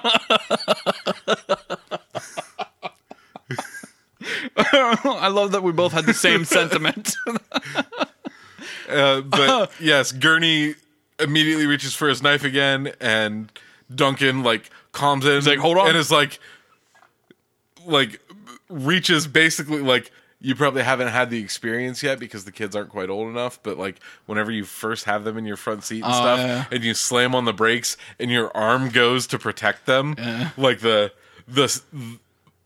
parent seatbelt is what I like to call it, where it's just like, oh shit! Yeah. If you have to hit the brakes too hard or harder than you were expecting to, you try to save whatever's next to you. Yeah.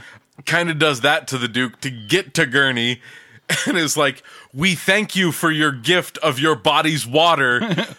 And then also spits. We accept your offering in the manner that it was meant to be accepted. Gurney, I'm looking at you. You fucking psychopath. Put your knife away. And then he spits on the table. And then the Duke's like, I guess we're doing this now. Okay. Spits on the table as well. Well, first he like... That's right. He hawks himself up a most dukely loogie. Yes.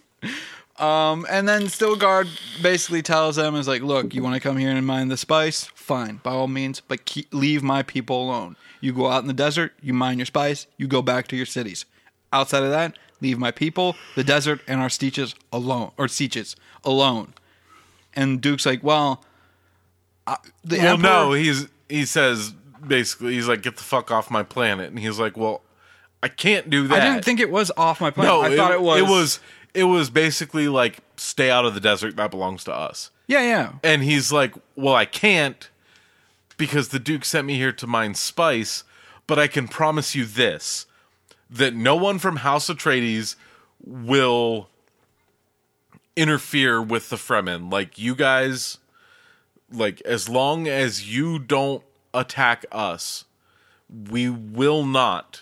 Like, no Fremen will be harmed by us here. Yeah, and he also mentions, like, I know your last, or he doesn't say master, he says, like, the last people that inhabited this planet were a bit harsh to you. If it's in my ability, I will do what I can to help you anyway, that is in my ability to do so. Right. And Stilgard, he's like, all right, that's fine. And then he just walks away. He's like, I'm done here. Okay. And then Paul's like, why don't you stay? Let us honor you like you should be. And Stilgar's like, look, I'm honor bound somewhere else. And looks at Paul and he's like, I know who you are. I gotta be somewhere else. But then he's like, I've seen your face. Yeah, in like Chikoza or whatever the fuck. He doesn't outright say it. He just says it in a language that no one understands in that room. And then he just walks away. Duke is told that she's here. They walk up, and it's Dr. Layette Kynes, I think. Yeah, Kynes. And it's Max von Sydow played the character in the 84 version of the movie. In the book, he was a man. I really like the gender swap in this movie because I really enjoy this actress. And it's very similar scene that we got in the 84 version. She's telling Duke and Gurney and Paul that Arrakis desert's very harsh. That's why you have these still suits on. Before we go out, let me check your still suits. And it's very similar. She checks the Duke, and then she Gurney goes to check the Duke, and then everybody like starts going to like stop her. And the Duke's like, no, hold on. We're here at her I guess knowledge or intellect or whatever the fuck. She can do what she needs to check her suits. We're here for her knowledge. Yeah. Like, if she wanted to kill me, there's probably easier ways than this. Checking a steel suit, yeah. So she checks it out, tightens a few things, adjusts it, and explains what a steel suit can do. It filters all the sweat off your body, and then filters it through the actual suits, putting it very similar to what we got in the 84 version of her explaining everything to Gurney and the Duke. And then she goes to check out Paul, and he has already configured it to desert weather, and she's amazed by this. Very similar to what we got in the first one. Well, she doesn't say anything about the suit, but she says something about his boots. No, she says the entire suit. Oh. Yeah, because she starts looking him over, and she says, she starts with the suit, goes to the boots, saying that they're equipped for sand. She said something about the boots being equipped for sand, like, who told you to do that? Yeah. And he's like, no, like, have you worn this suit before? No. And, well, who told you to do that? Like, well, I thought that was just the way to... Like, it seemed like the most correct way to wear it. Was I wrong? And she's like, no, you're 100% right. Yeah. And then in Chikasa, she says, he will know your ways without... Or... know your ways as if he is one of you, something like that. Something to that extent. And then we cut to them on the ornithopter, and I love these fucking flying machines. They're so fucking goddamn elegant looking. Everything looks great in this, like the fucking armor that all the soldiers wear. Yeah, everything. Like the Sardaukar later on. The armor that they wear whenever they show up to the planet. Yeah, and then we also get one of his dreams later on in the movie is him fighting with the Fedaykin, his elite guard that he ends up training later on in the book, and we get in a little bit in the movie, in the 84 version of the movie, and I'm assuming we'll get it in the next one, because the part 2 has been greenlit. They are going to make part 2. So that we get a small scene of him fighting, and the suits that they have in that small sequence look great as well. This entire movie is fucking gorgeous to look at. But I think it's in between. But yeah, we see them in the ornithopter. Dr. Layak Kynes is basically explaining Arrakis to them from the sky, about certain storms that hit out in the desert, about what these harvesters do, and how they, if a sandworm does end up attacking their facility, how they work. Yeah, how they get them out, all that. And then they roll up to this one, or fly up to this one and they're like, harvester. How often do sandworm attacks happen? And she's like, every time. Yep. Every time. Like clockwork. Because they come to the sound. They follow Tremor's logic, so they come to whatever's making the sound. And they also have, I want to say it's in the same, it's just a little something that was part of the scene whenever it's talking about the plant life stuff. It shows the way that the Fremen walk. Oh yeah, through the sand walk. And it's called the sand walk. Yeah, when we get to it, I wrote down the actual steps that they take. It's goofy, more like a dance than just walking, because it quote unquote mimics the natural movements of the desert sands. Yep. Once we get to that part and he explains it, I'll explain like the steps and stuff they do as best I can. Anyway, so yeah, they're hovering around this one harvester, and then they see off into the distance a bunch of sand and stuff being kicked up, and they're like, "Oh shit, clearly a sandworm." There's the worm. We should get this harvester out of These are here. the little things that go around looking for worm sign. Yeah. We see the little like orb things, like weird, almost like a wheel shape, come out and like just constantly looking for signs of a sandworm. So yeah, they see the sandworm. It starts coming closer and closer. They tell I can't remember the actual name of the extractor to get the harvester out of the path of the sandworm. But they order it to come by.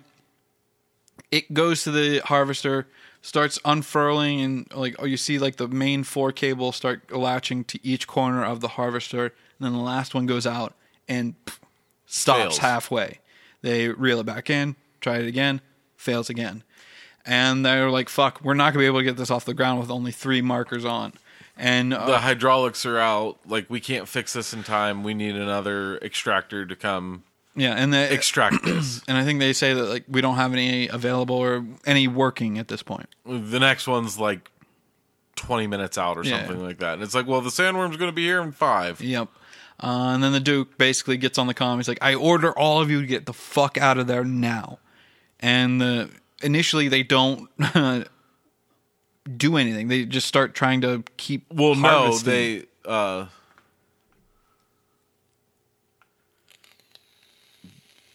Duke's like, well, we have to do something. And there's like 4 ornithopters that came with them. Yeah. Or 3. And theirs.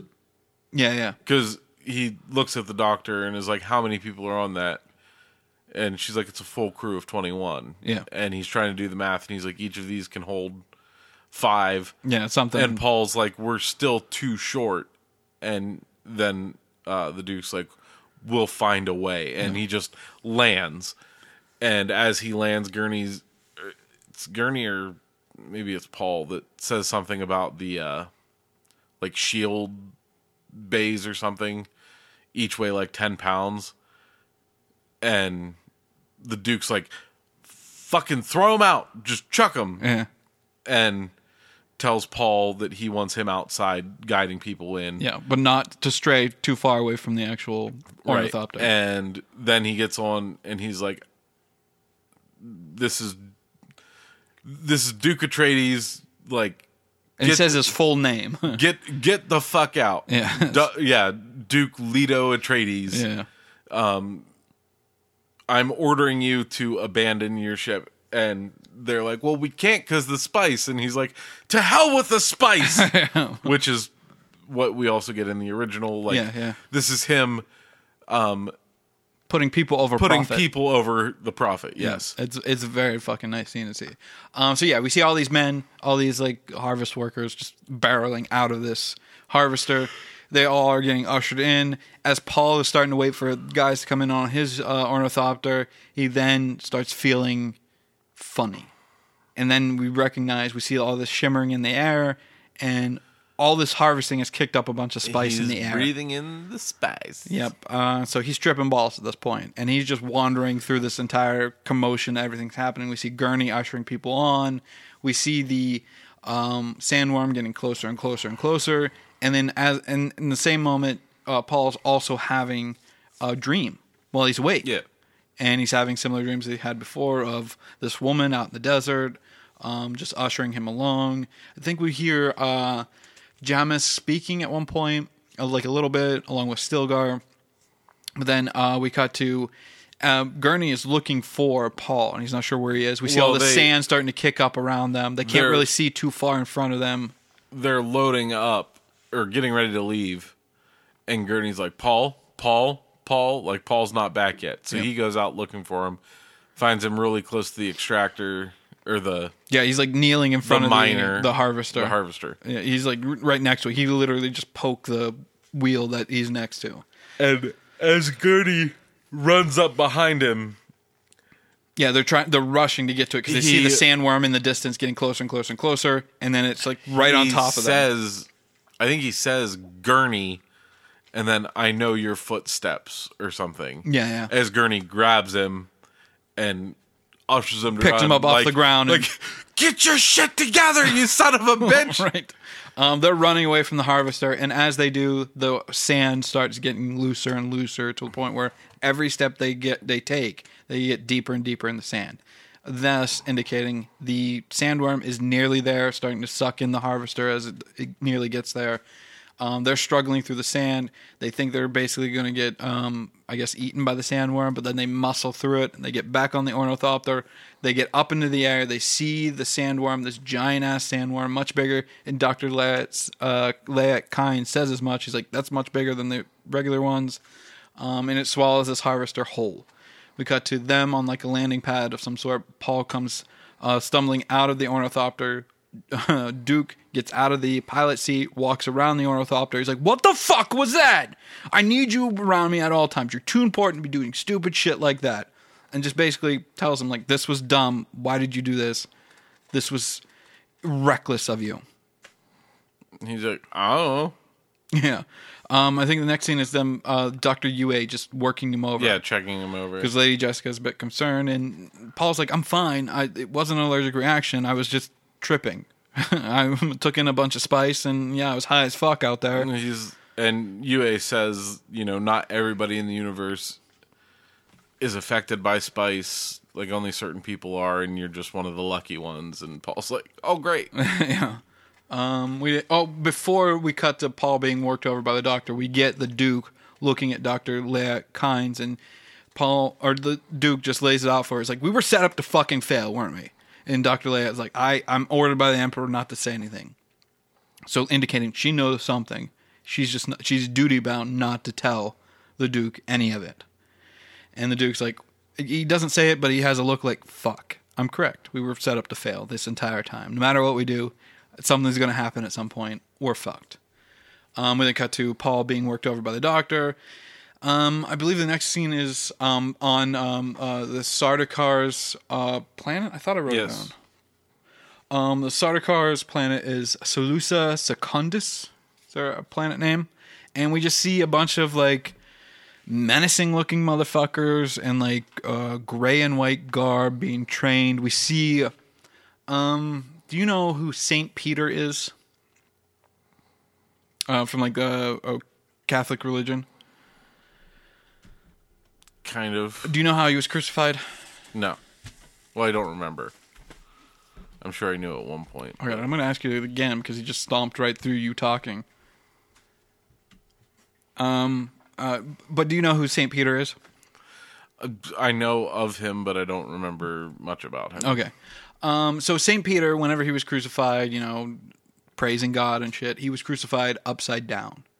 So if you ever seen like an image of a man like back in the olden days, Ryan, of a man being crucified upside down, it's the St. Peter crucifixion, and it's him sprayed out in like a cross form, or not a cross form, but like in an X form.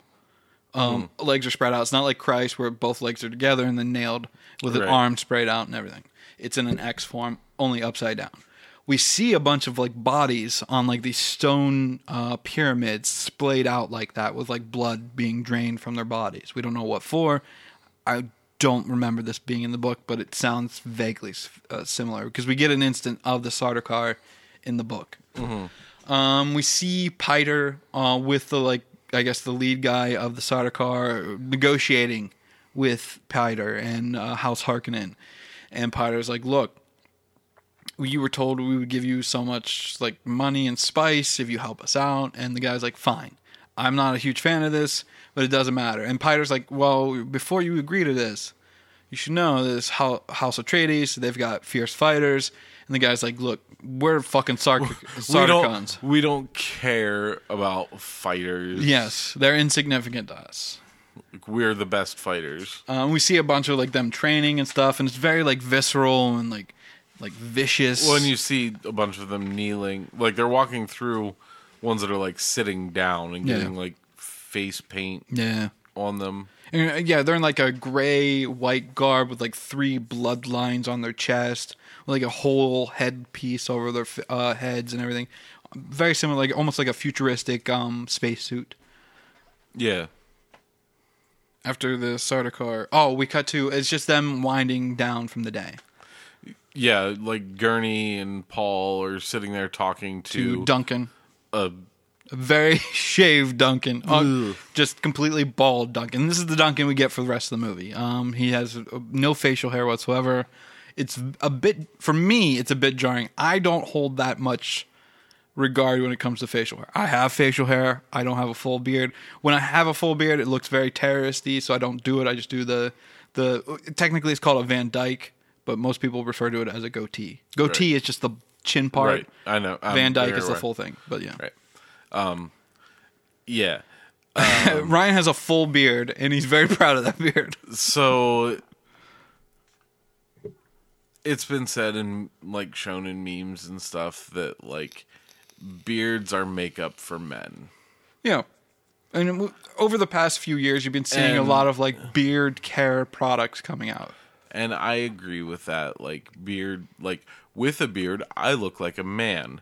If I shave down to nothing and have nothing here, I look like a 12-year-old. I have a very, very young face. Yes.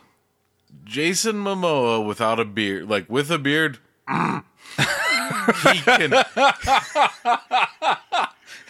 he can get it. That grunt was like, he could fucking hate fuck me all he wants. He could get it. That's what I'm saying. He could get it. Fully straight man, but Jason Momoa with a beard. Raw dog that shit. Yeah, he could get it. Okay. Him without a beard? I would face fuck him and move on. Ugh. Ugh. No, I wouldn't even do that. Like, ugh. It's bad. It's just bad. It's bad. I don't think it's bad. It's not what I like when it comes to Jason Momoa, but I'm like, okay. It's honestly like my expectations were kind of tempered a little bit because I had a few friends that had watched this before I had and said that it was awful and it was atrocious. I'm like, it's not that bad, but it's definitely not good. Yes. It's with me, it's a lot worse for you, but for me I'm like, okay. It's more, I'm more interested in how the character is going to be than I am about Jason Momoa. Technically, he's not supposed to be Jason Momoa. I mean, get it. I know he looks like Jason Momoa early on. Okay, so Harvey Hardass with a beard, menacing. Harvey Hardass without a beard, not so menacing. Tell it to James Bond. Doesn't have a beard. I very menacing looking. Not really all that menacing. Really, like just average British guy. When he starts, definitely not that menacing looking. Okay, beards. Don't make him menacing. And secondly, whenever Bond starts tearing through motherfuckers left and right. He's menacing. And he doesn't have a beard. Okay. Name me 5 other badasses who don't have beards. Bruce Wayne, Superman. Superman's not a badass, he's an alien. The badass is just a moniker. I will give you Batman because he's human. Give me, so you just want humans. Yeah. All right. Martian Manhunter, Marvin the Martian. All right. So we have Batman. We have John Wick. John Wick has a Van Dyke. Does he? Yes. I thought he just had like stubble. No. Like that was the most he had. All right. John McClane. What are you gonna say about him? I don't remember him ever having a beard. It's more stubble than anything. John McClane has alopecia. So he gets a pass. He's bald. All right. Luke Skywalker. Not a badass. Yes, he is. Especially in Return of the Jedi. Alien with magic powers. But he's human. No, he's not. He's an alien. But he's human. No, he's not. The Humans are from Earth. No, not in the Star Wars universe. And technically, we're called Terrans, but the scientists have theorized that there are other humans in the universe. So, Luke Skywalker works. No. All right. Okay. So just on Earth. See, you keep Shifting the goalpost. yes. I'm blanking on other okay. She can't really grow a beard, but I was gonna say Wonder Woman. Like Gal Gadot. Also, not human. That's true. Amazonian. Not human. Oh God. Let's see. Hal Jordan. John Stewart, Guy Gardner. Once again, all of them have their powers, But they're all From an human. alien. They're all human. All of you their- said human. all You of did their not say- badass. None of them are badass by You themselves. said human and from Earth. You never said about their abilities. None of All their abilities are theirs. They inherit them from a fucking lantern. Like we just said, you keep moving the goalpost. All I'm saying, you are picking people specifically that aren't badasses in there. Like Batman, I 100% give to you. Badass. okay. Nightwing.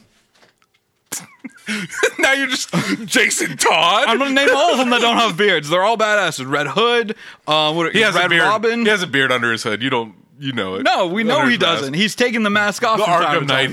He's got a full fucking He doesn't. He's got fucking braids in his beard, Viking runes and shit. I'm just saying, a beard is not exclusive to badass to me. What did you do? She covered it in blood splatter. Okay. You're a goofball. It's like 10 times more terrifying now. The only thing that would make it more terrifying is if it had a beard. Right. Anyway, let's All I'm move on. saying is a bearded T-Rex would be terrifying.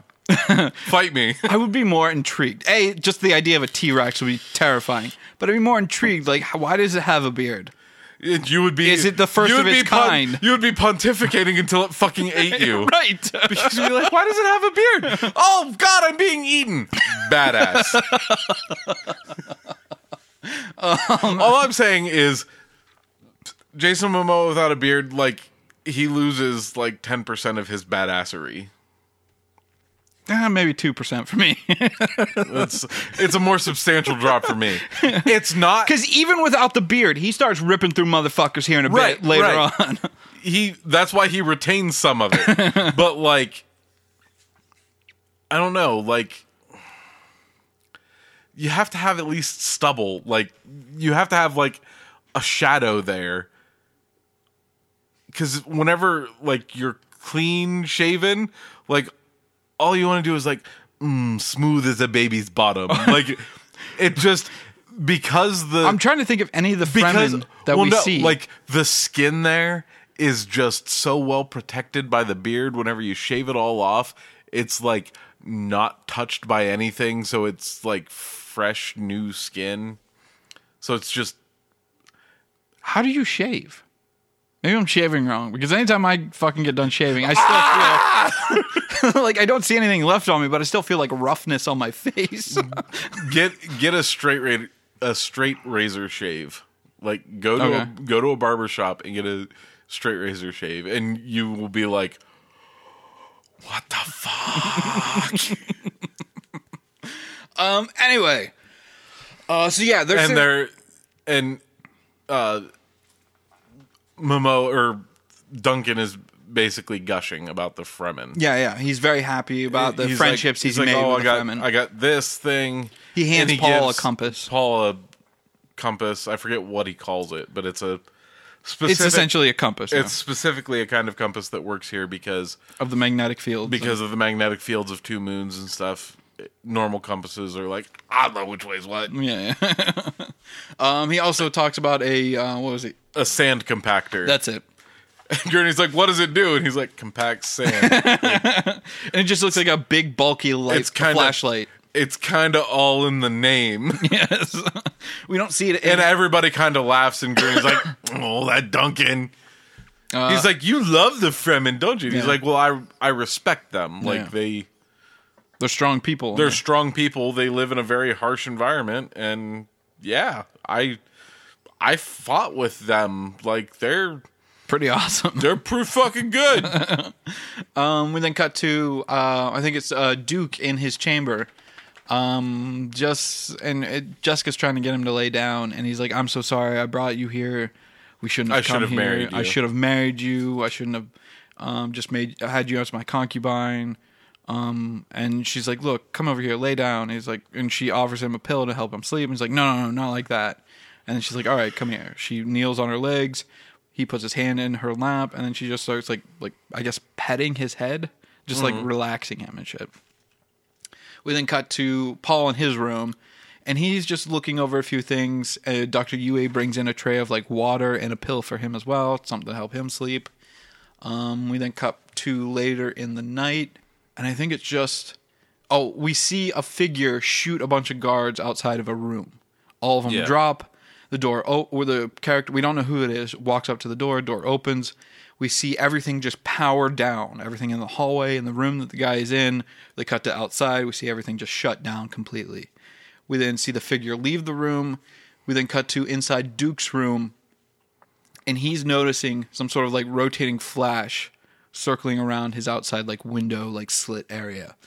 And he gets up and he looks out, and there's no like hum or like glow of the city around him. He just sees like that one like warning light like circling around in that one area. Way off in the distance.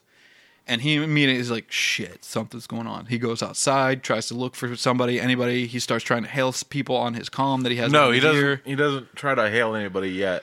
Oh, that's right. He's just looking out. Then he hears. He's being silent, and he hears somebody gasping. Yeah. And he looks down, and he sees... Shout out. Yeah, before he walks up to her, he puts on a shield as well. You see him tap around his waist. But I just want to mention that because what happens. This is where he like touches behind his ear and is like, security. Hey, is anybody listening? Yeah. And nobody answers. And then he like forcefully says, security. And still nobody answers. And he's like, fine, I'll do it myself. And hits his shield. And then it's like something on his wrist. Like they all have it on the wrist. I think we see Baron's on like a finger ring of some sort. Yeah. He just like taps it. Doesn't have to move much. Just his fucking finger. But yeah, he activates it. You see it shimmer on all over him. He walks up to the body that's choking on the ground. He rolls the person over. Sees it shout out. Mapes, I think is her name. Sees that she's got dying. A fucking dagger stuck to her chest. She has blood all over her hands. Puts her hand on his shoulder. Hand leaves his shoulder. He's just got like a bloody handprint on his shoulder. He's like, he has this like, what the fuck is going on? Who did this to you? And then as he's trying to figure out what is going on, he hears a shot ring out, and then he feels something burrowing into his shield, and he tries to reach it. It's just at that point.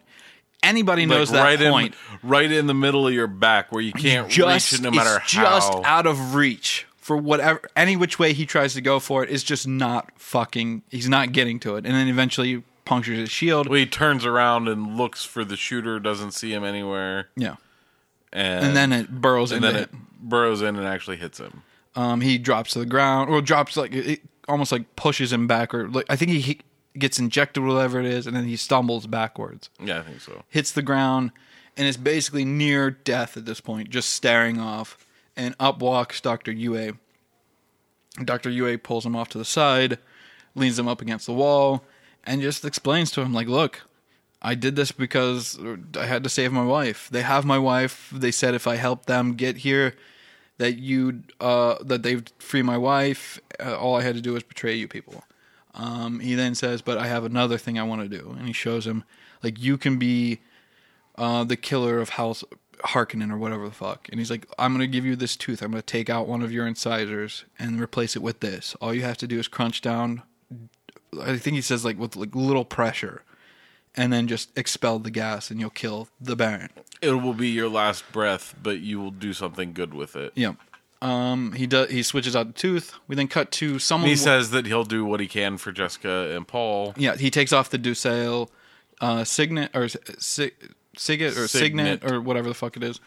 He says for Paul, stashes away, and then we cut to someone running up to Gurney in his bunk. We have someone running up to Gurney in his bunk, just waking him up. He turns over. He and a bunch of men run out into like the main airfield, like where they basically prepare for battles and shit. Like they see a bunch of like their rigs and stuff, and then they just see a bunch of Harkonnen ships descending upon them. They see a bunch of them like dropping these bombs that just burrow into the shields onto each rig that the Atreides have, like slowly burrow into the shields, and then bam right into the rigs themselves, blowing them up. And then they just see a bunch of soldiers descend on the field. They see all these airships just dropping fucking bombs. Well, and Gurney just yells at all the troops, like, get everything with weapons off the ground. Yep. And it's just mass chaos all over the place. Things are exploding. People are dying. We see Gurney run up to like a Harkonnen ship that just drops to the ground, lands, and we see like a couple guys exit the rig. He just runs up to him, takes him out real quick, looks back at his men, and he's like, come on! And they all start like charging at the rest of the Harkonnen men and Sardaukar that are No, Sardaukars aren't there yet. I thought they were. No. I thought that was like on this field it was like a mixture of both. No. It's just the Harkonnen people, because then the Sardaukar like drop behind them. No, I thought that was two different scenes. So we have Gurney and his men out in this airstrip field attacking all the Harkonnen. I don't think that... And then there's another set of like Atreides soldiers fighting off Harkonnen soldiers on like steps right, inside that's the what facility. I'm saying. And then right behind that, when they think they've bested the Harkonnen soldiers, and then right behind these soldiers, Gurney's not with them. I know that much because Gurney makes it to the next movie. And then right behind them descends a bunch of like Sarkonnen or Sardaukar, and it just lays waste to the Atreides men. Yeah. We just see it's very. I know I keep making this comparison off and on, but it's very Star Wars, where you have the stormtroopers just marching on the Jedi Temple in Episode 3, where you just have them side by side, just marching up and just laying waste to anybody that gets in their way. I know, I don't want to hear anything, I know Star Wars was heavily influenced from Frank Herbert and his work in Dune and all that. I don't want to hear it. It's just that's the closest example I can give you that I know of a lot of people have seen. Right. So we have, I think it's like a Harkonnen soldier entering Jessica's bedroom. She's not awake, and we have another one, and Enter Paul's. Enter Paul's. Both are not awake. They don't wake up at all. But we cut to later on, and I think this is one of the major cuts that they made in the movie. Because we don't get the scene that we got in the 84 version, and it's definitely in the book of whenever Baron basically taunts Lady Jessica. In the movie, he spits in her face. In the book, I don't remember him ever spitting on her. Just a little spittle. Yeah. In the 84 movie, he spits on her. And I kind of wish we would have gotten the scene with Dave Dastmalchian as Piter, but we don't get that scene of Piter saying, I'm not supposed to kill you, but I would love to fucking torture you, to Lady Jessica. But we don't get any of that. We just get them being put onto ornithopter with a bunch of Harkonnen men. Lady Jessica's gagged like she is in the 84 movie. Paul's, and they're both kind of like in and out of it. They're kind of like dazed and confused a little bit, kind of like waking up from their groggy sleep. Because we've seen, like they cut to, before the Harkonnen gets into the room, we cut to them both like completely out. and we see that Paul and Jessica both have taken a pill and knocked back some water to help them sleep. So they're not hearing any of this shit going on whenever they're first nabbed. She signals to Paul on the ornithopter saying that the big one with the scar is deaf. We see the ornithopter, and they're basically having an abbreviated conversation of the scene. If they would have kept the scene of what Baron says to Jessica before he leaves Jessica to be eaten by a sandworm, and it's basically, we were told to take them out to the desert, drop them in a sandworm, because we can't kill them ourselves, because we promised the Bene Gesserits that we wouldn't.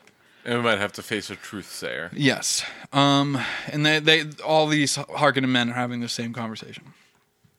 So they lift off, and then one of them is just looking at Jessica. He's like, I've never had a highborn. And the guy flying the ornithopter, he's like, Bene Gesserits aren't highborn. He's like, close enough, though. I've never had one before. And the deaf one, we hear him speak, and it's not really a deaf voice, but it is a very, like, childlike voice that he has. Yeah. He's like, maybe we should throw her. I'm not going to do the voice because it's fucking insulting, but to deaf people, if this ever is an actual deaf person's voice. It's all voice, right. They won't hear it. right. But yeah, he's basically telling her, it's like, no one said we can't do it before we throw her in.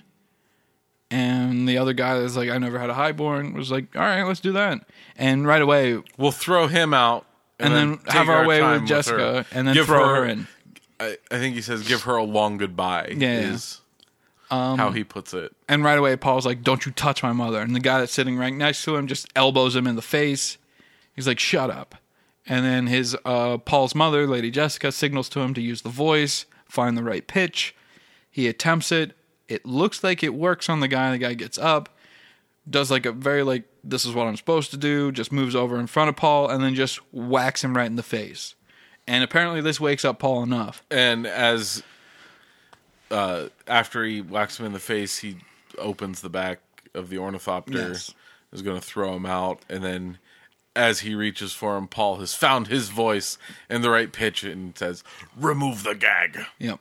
The guy does, because what is it? The deaf one has already gotten out, preparing for them to the deaf one is like right by the door. Yeah, he says, kill that one and then remove my mother's gag. No, he just says, remove my mother's gag. I think he kills the deaf one. He does, but he removes the gag, and then Jessica is the one that says, kill him. And he goes over and kills the deaf guy. And then is standing right in front of Paul. Because I thought she said undo his binds first. No. And then the other guy flying. Undo his binds, or undo his hands. And the guy flying walks over and puts his hand over her mouth as the guy cuts his hands free. Yeah, and then basically tells them in their language, like Harkonnese or whatever the fuck, is like, look, the lady's fucking tricking you. You need to wake out of it. You see him like shuck it off.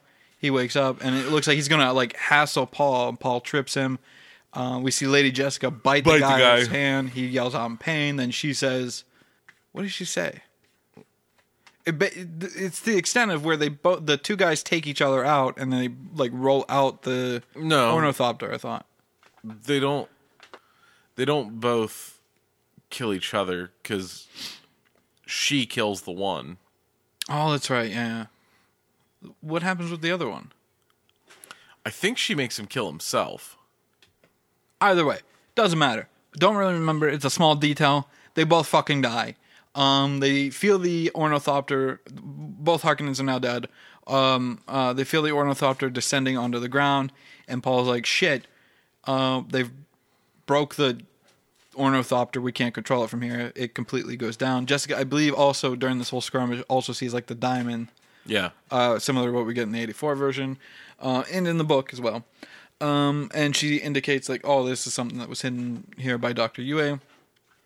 They grab all the equipment, exit, and then they just look off in the distance and see just mass chaos. I can't remember Arkin, I think, is the actual city name or something like that. Just all this fire and mayhem descending upon that city.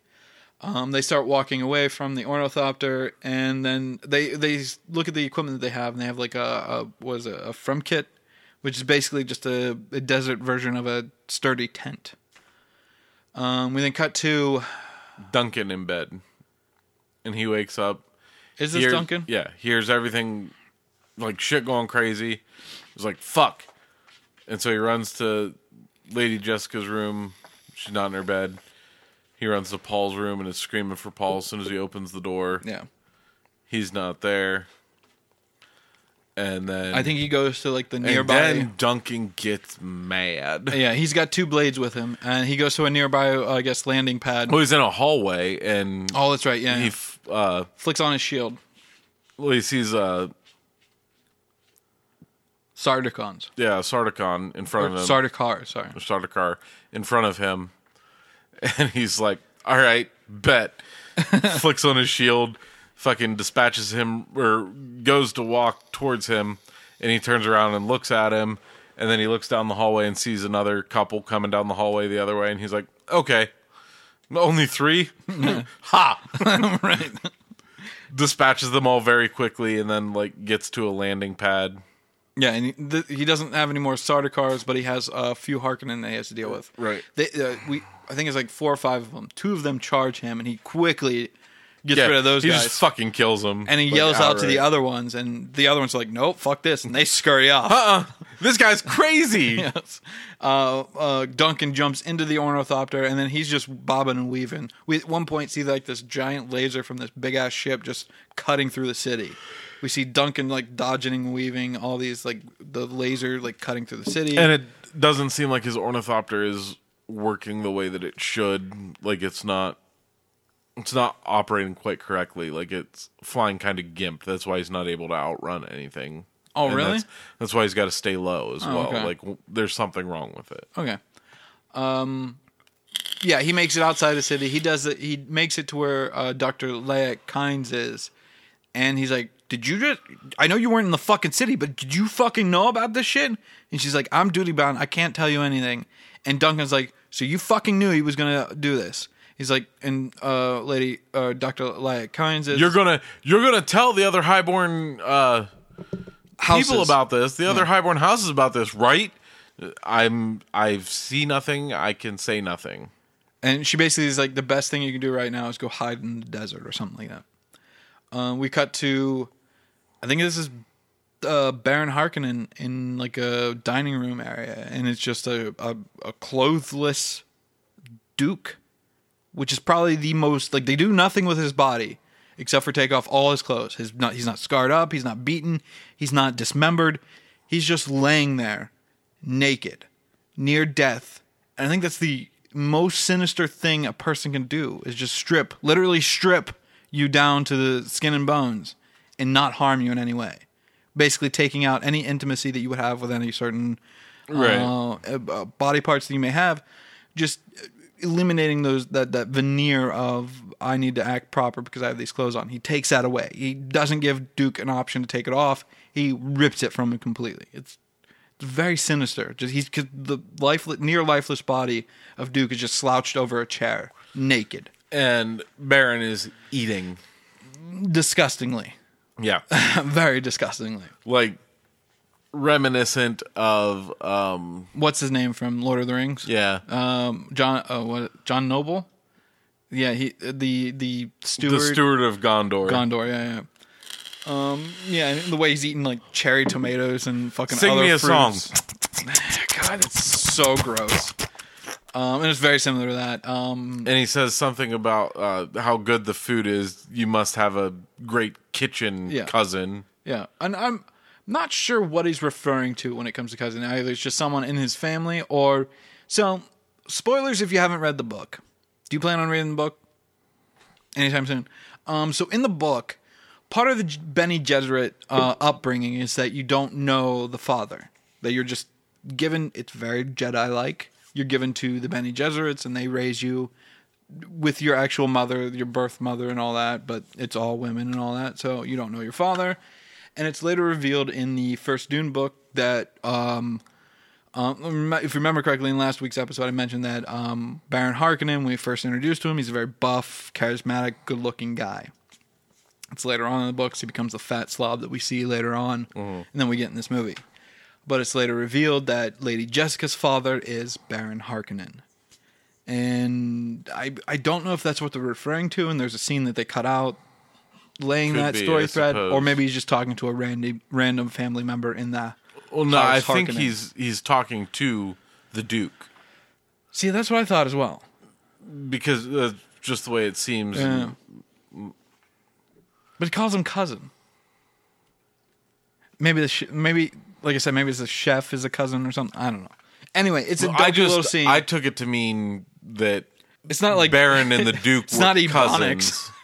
No, I thought that they were cousins, Maybe. and he was basically like a look what you made me do. Instead of just playing nice with the family, you made me. Maybe. But Kill it's not really you. explained or expounded Yeah, upon. it's not expounded upon or anything. Yeah, so Piter comes in. He's like, Dr. Yue's here. And Baron's like, the traitor. And Piter's like, look, he wants to speak to you. Dr. Yue comes in. He's like, can you free my wife now? That was the agreement. And Dr. Baron. But Baron drops all his food. He's like, I said I would set your wife free from this torment. And then he gets up and he just floats And that above you could join her. Join her. And he gets up. floats over to him. floats just above the above the table to where like his toes like scrape the wood on the table, and descends in the way because it's just a side shot. Piter's right next to Dr. Yue. We're on the left side of Dr. Yue, and then Harkonnen just descends from the left side of the fucking frame towards Dr. Yue, and just a slow, methodic, just like, I can do whatever I want to you right now, and there's nothing you can do about it. And I know that, and I know you know that. And he basically is just like, he's like, yeah, I said I'd set your wife free and that you could join her. So join her, and slits his throat. Well, not only that, he grabs him by the hair, lifts him in the air about a foot off the ground, and then just lops his head off. Not slits his throat, lops, because we see, Is it? if you look off to the side, this is burnt in my fucking brain because it's so sinister. If you look off to the side, like the right side of the camera frame, you see him holding Yui's head before he drops it. And then he walks over to Duke, leaning against the table, looking at Duke. And he pretty much says, it's funny. It was so easy to fucking take you guys out. And there's no way I could have trusted that guy. He was a fucking traitor. Are you kidding me? And then we see Duke starting to murmur some things. And Baron's like, what? And he gets closer and closer. But before he gets closer and closer, we see him activate his shield. His shield, yeah. He gets closer and closer. And then I think Duke says, like, Jessica or Atreides or Paul or something. Something along those lines. He I don't says remember one exactly what he final says. word, and then he crunches on the tooth. All his And- gas expels. We see everyone freak out. We see Piter getting hit with the gas. We see the doors for the entire chamber being closed. And then we see Piter hit the ground. And then we cut to... There's like 3 or 4 people. there's a scattering of die. other people as well. Just little peon people, like handmaids or servants of some sort. But then we cut to... I think it's Lady Jessica and Paul in their tent. And we see outside their tent, like all the sand, like going over the tent, just basically hiding them more and more as the wind blows through the sand and everything. And this is a bit of a meandering scene. They could have tightened this up a bit. But there are moments in this where we see Lady Jessica. She obviously, this is another scene that probably could have done well with some the internal monologue type shit. But we see her just staring off into the distance, and then she starts crying. Now, obviously, if you know the books and you've watched the 84 version, you know that she can sense that her love has passed away. He's been murdered or killed himself trying to kill the Baron. Yeah. We see Paul kind of get sad, but then he gets pissed off. Yeah. And his mother like reaches for him. Yeah, she starts trying to hug him and console him. He's like, get the fuck off me. This is all your fault. All the Bene Gesserit bullshit, all the shit with the goddamn Arrakis people. This is all fucking bullshit. He just starts lashing out at fucking Lady Jessica and just the entire situation that he's in. When he uses the voice, whenever he says like, get away from me. Yeah. And he puts off this like little light and he sees that there's like little specks of spice in the air. And he's like, there's spice here. It's all around us. We see him starting to like trip a little bit. He starts having another dream. And he sees what could potentially be if he becomes the Kwisatz Haderach that everyone thinks that he's going to be. And he sees like the potential future of him waging war across all the known universe. Well, he just sees somebody fighting. Like I think this is where you get the scene with The Fedaykin. yeah. Yeah, we do get that scene here, but we also get scene of him in like a ship descending upon on Caladan with him and Chani next to him, and them just conquering world after world. And he says as much. And then it's just going to be a sea of blood for him and his people. Excuse me. A holy war in my father's name. Yeah. What is the next scene? Because after this, him freaking out and like backing into the back of the tent. yeah, and I think it ends with just Lady Jessica finally being able to console her son as he's just like, I'm fucking done with this shit. I'm done. And he's like, we need to go. I think you're right. I think it's just quick cuts to later in the morning or like early in the morning, and it's just like we need to go as they wake up and like exit the tent. And he immediately uses the sand compactor. Yeah, this is where we see it in action. It's just like this. It reminded me of if you've ever like taken like the metal shavings and a magnet. You know how it does that like sprayed like particle around a magnet. It almost looked like that because whenever he activates it, you see all the sand like spray out, not spray out, but like splayed out like a magnet just hit like a bunch of magnetic metal shavings. But yeah, and then he just starts burrowing a hole out of the tent through the sand. They exit. They gather a bunch of their gear. They start walking a bit, and then they just hear like an ornithopter off in the distance. And they look up, and right away, Paul knows it's Duncan. Duncan lands, greets them, brings them into the ornithopter, and then I think basically takes them to this enclave that used to be a facility to help try to terraform Arrakis. Yes. We see a bunch of it's Dr. Kyne's like facility where she's been mainly stationed at. And there's some Fremen there as well. And we see them doing like a ritual of like sharing each other's water. They're all spitting. Well, and whenever the doctor gets there, the Fremen like greet her and like, oh, should we make tea? And she's like, yes, do. And then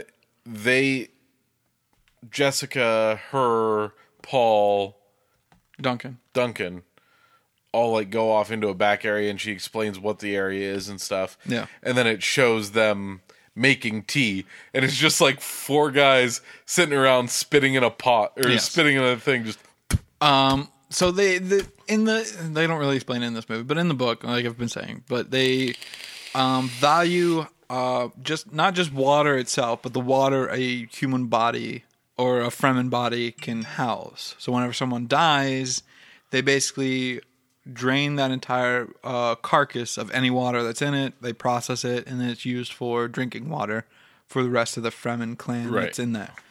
It's just a way to pass on the spirit of that person. It's a very like ritualistic type thing that they do in the book. And they're doing something here by sharing each other's water, by making the tea and whatnot. And we hear like small conversations of each of the Fremen people, and like, do you think he's the Mahdi? Just having conversation. And then while they're in the middle of this conversation, they all stop. And they hear something. well, no, one guy sees like one of the shadows is too long. Yep. And we then cut to Lady Jessica, Dr. Kynes, and Paul. And Paul's like, look, if I can unite the houses and get them in front of you, will you tell all of them what you know that the Emperor did to me and my house, me and my family? And she's basically like, no. They will never believe me. I'm one person, and you're just a boy in the desert. Yeah, you're a boy in the desert in exile, talking like you have the backing of all the houses and stuff like that, and like you're living a fantasy type thing. Like, I'll help you survive. Yep. But outside of that, nothing. And then they're just basically bickering back and forth. Well, and she asks him like, "Who are you?" And he's like, "I'm me. Who are you? Like, are you Fremen? Are you Imperial?" Like, and she says something about like, you don't know me. And he's like, I do. He's like, I know you loved a Fremen. You lost him in battle. I saw a dream you had once. I saw your dream. Yeah. And she's like, oh, shit. Maybe he is something special. Yep. And about this time, outside in, like, the main area where they were making tea, a bunch of soldiers start descending down. A bunch of the Sardaukar. The Sardaukar come down with their, what is it, upspenders or something like that? Oh, no, just the Baron has this ascender thing. And that's just in the book. They don't really explain it in here, but he's just able to float in here. Well, so do the Sardaukar. No, they just descend on grappling. Is it? I didn't see any wires or anything. I thought it was, or maybe just like a jetpack on their back. Yeah, I thought it was some sort of jetpack or It's something, possible. but it's silent. Yeah. So this whole scene is silent, and they like descend down into the main area, and everyone is gone. There are no Fremen there. We see a little cup. The only thing that still exists is just this tiny cup. Yeah. And the Sardaukar are like kind of looking around and stuff, like, what the hell? Like, there was just people here. I saw them. And the other Sardaukar are like, it's okay, buddy. Everybody makes mistakes. And then all of a sudden, just Yes. like just puffs of sand pop up as the Fremen Yep. Just take out motherfuckers left and right. just start like their guerrilla tactic warfare stuff. It works for a moment, but then we see the Sardaukar are Very getting quickly, the upper hand. very quickly, like so to explain it in D&D terms, the Sardaukar or the Fremen got a surprise round on the Sardaukar. Like, they were able to launch an attack before initiative started. And then as soon as initiative started, they got their ass kicked. Yep. They're quickly taken care of. The Sardaukar basically going to the rest of the facility and just taking out anybody that gets in their way. Duncan hears something. He's not quite sure what it is. He opens another corridor. As he opens it, he sees a Fremen being taken out by a Sardaukar, yells back to Paul, Jessica, and Dr. Kynes, Sardaukar. And I almost wanted an internal monologue similar to what we got in 300. In 300, because he takes off his gloves. He has like this cardigan on. He takes that off. He's like playing with a bug. Yeah. This some giant sort. of a man is just gently playing with a bug. He's Like, not torturing it. He's just watching just the bug on letting his it hand. crawl over his hand and stuff, and then it's like, okay, something's wrong, and he starts looking around, realizes what's wrong. He takes off his other glove, throws off his cape, type poncho his thing. desert covering. Yeah. And then just takes out his knives. He smashes the controls for the door behind him. It locks behind him. He opens the door and steps through, and then is on the other side, and like locks eyes with Paul, and Paul's like, Duncan, and you see starts him booking it. and you see him just put his sword over his heart and then up to his head. Yeah, it's very like heart and head type. I'm going to fight with both. Which is like their it's almost like a salute type thing. Yeah. Like this will be an honorable fight. Yeah, like or death or I'm whatever. going to fight honorably and with my heart and my head. Yeah. stuff, and smashes the controls as the door slams shut, and Paul runs up to it. Duncan! Yeah, he starts trying to use the controls, and then fucking Timothée Chalamet just starts punching the door. And it looked like right before they cut away from it, he punches it way too hard, and it looks like he's going to be like, ow! Because He probably did, and that's why they had to cut it there. Right. But then you flash to the other side of the door and see Duncan just turn around, and there's like 20 guys in front of him. There's a fucking ton of them there's in just front a of him. shit ton, and he's like turns on his shield and just leaps into action. It is fucking brilliant to see this. This is what I was talking about when we talked about the 84 version. In the 84 version of Dune, Duncan he gets taken out like a bitch. Yes. In the book, he's a badass. In this movie, he's a fucking badass because he starts ripping through motherfuckers left and right. Knives in the gut, knives in the fucking face, over the throat. We see him like kick out the legs of one guy and just slit him across the face. One of them like shoots a dart at him to penetrate his and he shield, just puts his knife in and between it. He just whoop. Like, that's not gonna fucking work. Eventually, they do get the upper hand on And Duncan. they shoot at him again, and he just like launches one of his knives at him, but it doesn't follow the rule of like slow moving projectiles penetrate the shield. Like he just throws it at him and it bonks off the shield, but it like knocks him back. And so he like jumps and fucking knees him in the face. Like he throws the knife and then takes off running after the knife. And the knife is moving too fast to penetrate the shield. He's like, well, maybe my knee will. Nope. And the guy just hits the ground and is laying there, and then he very slowly plunges his knife in. He kills all of them, looks like he fucking won, and then like 6 more guys come in. And he's holding his own with the new 6 guys for a moment, but then they end up getting the best of him. He continues to like fight them off, and then it flashes back to the other side of the door, and they're scurrying around. They're getting a few still suits around. We see Dr. Kynes opening up like a secret corridor, telling them we need to go. Get the fuck out of here. They're like, no, we're not leaving without Duncan. Paul's like, we're not leaving without Duncan. And Dr. Kynes is like, yeah, you are. Yeah. Like, the entire reason that he's doing that is so you can escape. Yep. If you do this, then his sacrifice means nothing. He knew closing that door meant his death. Yep. But he did it to protect you. Don't let that go to waste. And then it flashes back and you see he finally gets stabbed. Like right in the midsection. Yeah, like right in the midsection. And then he drops to the ground. You think that's it. And then the Cytokars start it's a fucking firing a smaller version of that particle beam thing. Yeah, that we saw earlier. And it looks like it's going to hit them as they're like taking cover behind a wall. Yeah, because the beam just goes right through the door, right through the entire room. And then you get a shot from like the door's perspective, and you see all the Cytokar, and then you just see Duncan stand back up and like pull the blade out of him, and just yell. And just it takes out a few more guys. Rage. But the laser beam stops on the inside of the room. They run Paul, out. Jessica, and Dr. Kynes run out. We then cut back to where Duncan is, and he's been bested once again, and he drops to the ground. We cut to Actually dead this time. We cut to the corridor they just snuck into. As the door closes, we hear the clanging of the door that was just cut out by the starter car. They're running through the tunnels. They've got their equipment. We see the tunnel fork off into 2 different ways. Dr. Kynes tells Jessica and Paul to go the one way, and they'll find an ornithopter fully fueled and ready to go. Yep. And they're like, well, come with us. And she's like, no, it only seats 2. And they're he's like, well, how will you, or what will you do? And she's like, oh, I'll go to one of the yurts. Yeah, the Sietches. Sietch. Yeah, I'll go nearby to Sietches. I'll go to a nearby Sietch. And tell the people. I'll go to another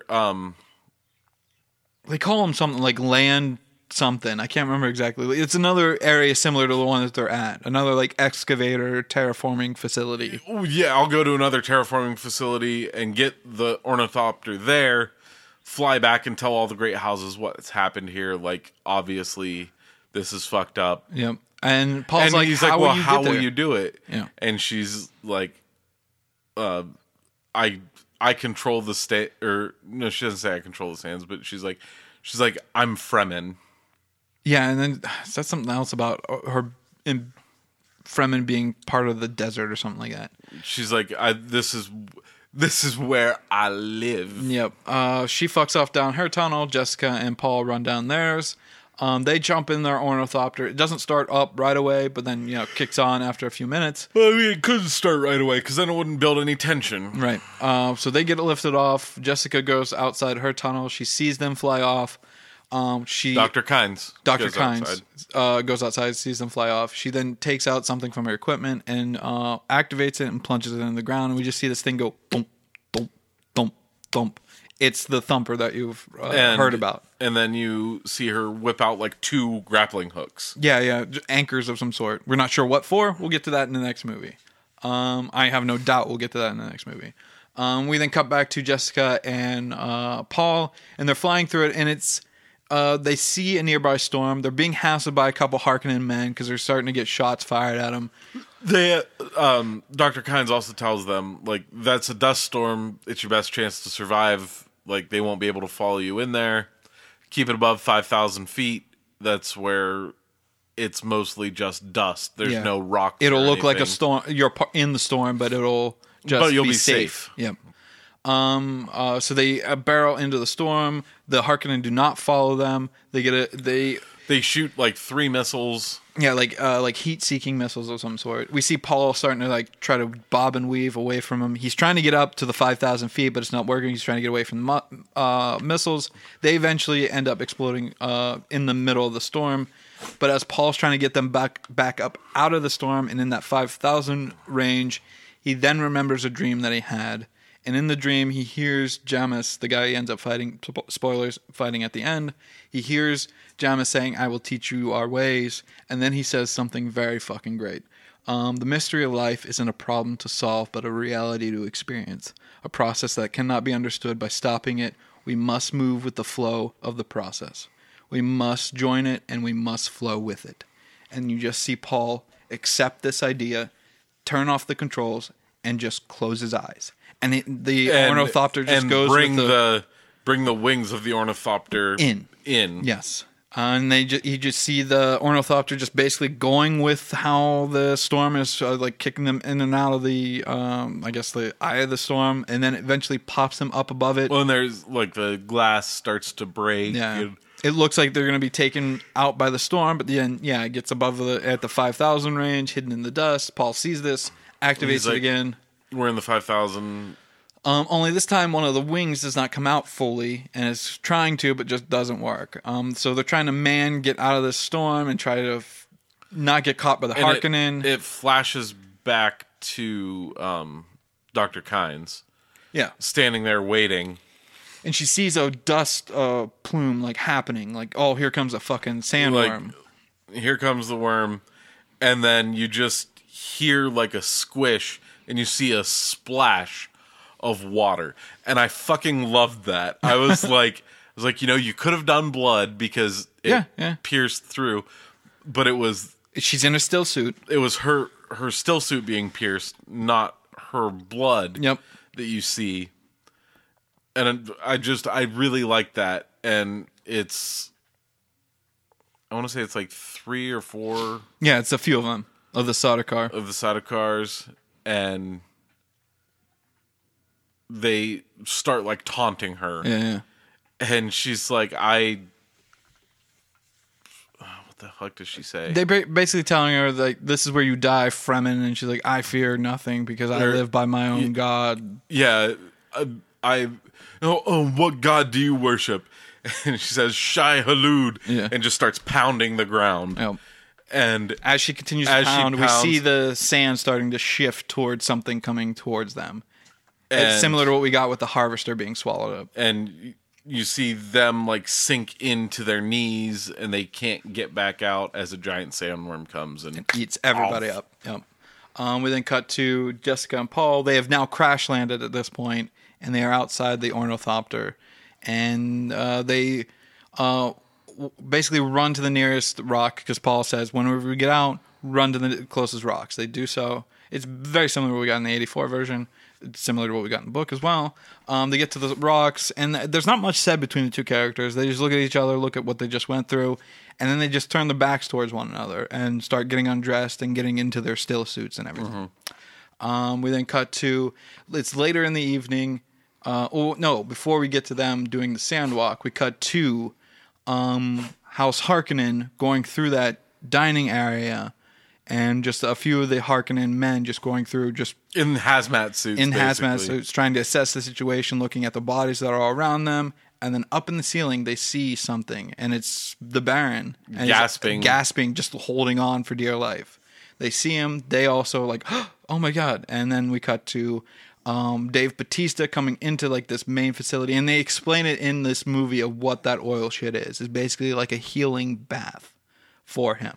Because we just see like a handmaiden just dumping a bunch of oily shit into like a main facility.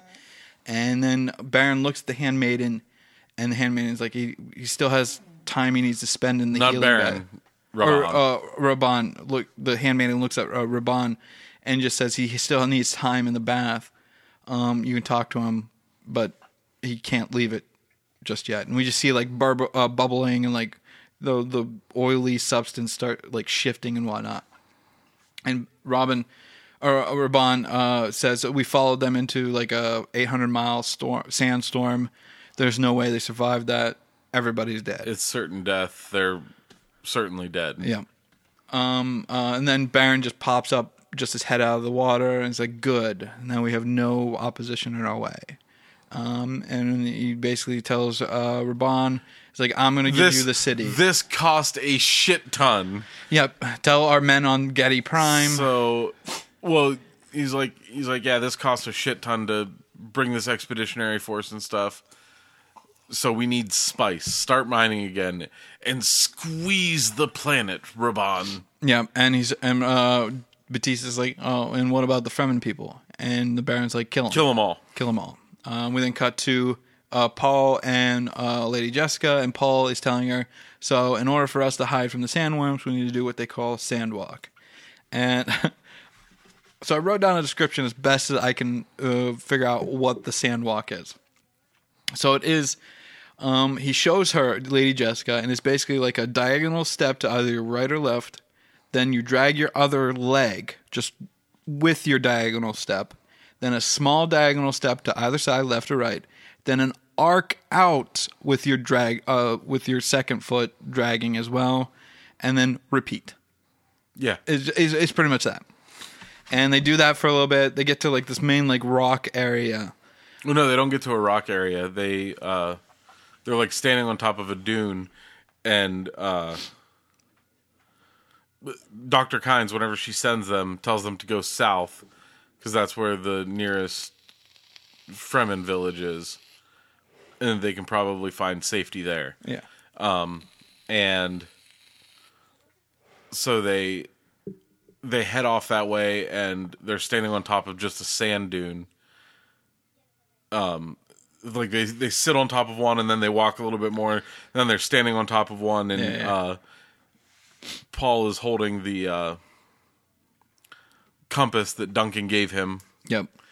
And she's like, well, which way do we go? And he's like, I think it's that way. She's like, you don't know. But they walk for a while longer in the sands, and then they see a giant rock ahead of them. Not only that, but this is where we get Paul looking at a sandworm before they get to the big giant structure. I almost forgot about this because it's interesting how they play this scene out. So while they're walking to that big stone area, they then see a plume of dust, of sand come up, and they're being chased by a sandworm. And so they're booking it to this fucking rock formation. And right when it's hot under their ass, and right before it gets to them completely, Jessica hits the rock formation first, and then Paul lands on it, and then Paul just turns around. And the sandworm is not completely, just its head is up out of the fucking ground, just looking at them with his maw open. And it just holds on a shot of just like Lady Jessica right behind him, Paul right in front of her, looking at the sandworm. And they don't say a thing. They just look at each other. And then we hear thump, thump, thump off in the distance. And the sandworm goes to the thumper. And it makes a little roaring sound. Yeah, as it just fucks off. It was a very interesting scene to watch, especially what happens with the sandworms and Paul Atreides and the Fremen people. I'm fucking very excited for part 2. But yeah, Lady Jessica's like, why did it run away? And Paul's like, well, there's a thumper off in the distance. Somebody activated a thumper off there. And then we just hear Javier Bardem just speak off behind them. He's like, yeah, it was me and my people. They turn around, and there's Stilgar. No. I thought it was like after that scene. No. There's no, like, they're like, somebody set off a thumper, and you see him kind of like look around and stuff. You don't see anybody, but he signs to her and is like, we're not alone. Oh, does he? Yeah. Oh, okay. Signs, we're not alone. And then they're both kind of like, well, what should we do now? As they're nonchalantly scanning. And then the Fremens just kind of like walk over to the edge of the cliff. I thought Javier Bardem says something to like to that. Yeah. So yeah, they all come out, and he's like, "Try not to run. You'll just be wasting your water, and it'll be useful for us later on." I think that's what he says. Mm-hmm. And he's basically saying like, "Look, I don't know what you're doing out here, but I told you not to come out here. Your Duke agreed not to be out here. That you people wouldn't be out here unless absolutely needed to be." And then Paul's like, "Look, we were attacked by the House Harkonnen." Well, and Paul's like, "I know you. You met with my father. Yeah, like, yeah. you met. I was in the room whenever you met with him. Like, we're supposed to have some sort of accord." And he's like, "No." We hear a few of Stilgar's people say Maudie off in the distance. Mm-hmm. Just like whispers, like, "Oh, it's the Maudie, type shit." And he's like, "Well, the boy is still young enough. Like, we will take him in. We will teach him our ways. He will become one of us." And then he looks at Jessica and is like, "You're too old. Yep. Sorry." Yeah. We will use your water, but you need to go. Paul says, like, "The hell you do?" The fuck you will. That's my mama. Yeah. He's like, he's basically like, "I'm gonna fucking punch you," as like a little kid would. And Jessica's like, "No, run." He starts booking it, and then Javier Bardem starts attacking Jessica. Only she is having none of it. She bests him right the fuck away. It's very similar, like I've been saying, like in the book, in the 84 version, where she has him like basically around the neck with like a knife to his throat. And all of the Fremens like kind of are going to attack her. Do the like the obligatory like leap to the defense of your leader, and he's like, no. Like, this crazy ass bitch is gonna slit my throat. Like, if any of you move, I'm fucked. She gonna kill me. Yeah, and then like I will be dead. We see Paul get to the top of the cliff, and she just kind of like looks around crazy eyed, like, "I'll fucking do it." Paul gets to the cliff, unfurls it unfolds a gun. Yeah, a pistol, and pulls the firing mechanism back. Yeah, just training it on whoever he may need to do it. Javier Bardem's character is like, "I didn't realize. I thought you were just a Bene Gesserit. I didn't know you were trained in the weirding way, or something like that." And he's like, "Obviously, we could probably find use for you. Like, and then put down the knife. You and your son both have." They mention a city. We'll take them to such and such city. I don't remember the name of the city. Decide what to deal with them there. Until we get there, they're under my protection. Nobody harms them. Nobody does anything. And then, he cuts his wrist as like a blood oath to Lady Jessica, and like a bunch of his men. A bunch of them all do the same. And then Chani says what she says in the 84 version whenever they, and I'm sure in the book too, whenever they're first introduced, like, "I wouldn't have let you hurt any of my friends." Yep. And he kind of like turns around and sees that she's got a knife out. Yeah. Trained to him and stuff. And he goes down and well, she says something smugly. She's like, "You kind of went up the mountain the long way. Here, I'll show you a quicker way to get down." Yeah. They get down, and Javier's like, "Okay, let's go to whatever the city name is." They all start building formation and walking. There's a little scene. So he's like, "Well, you and your son have safe passage. Like, give me the knife." And she does.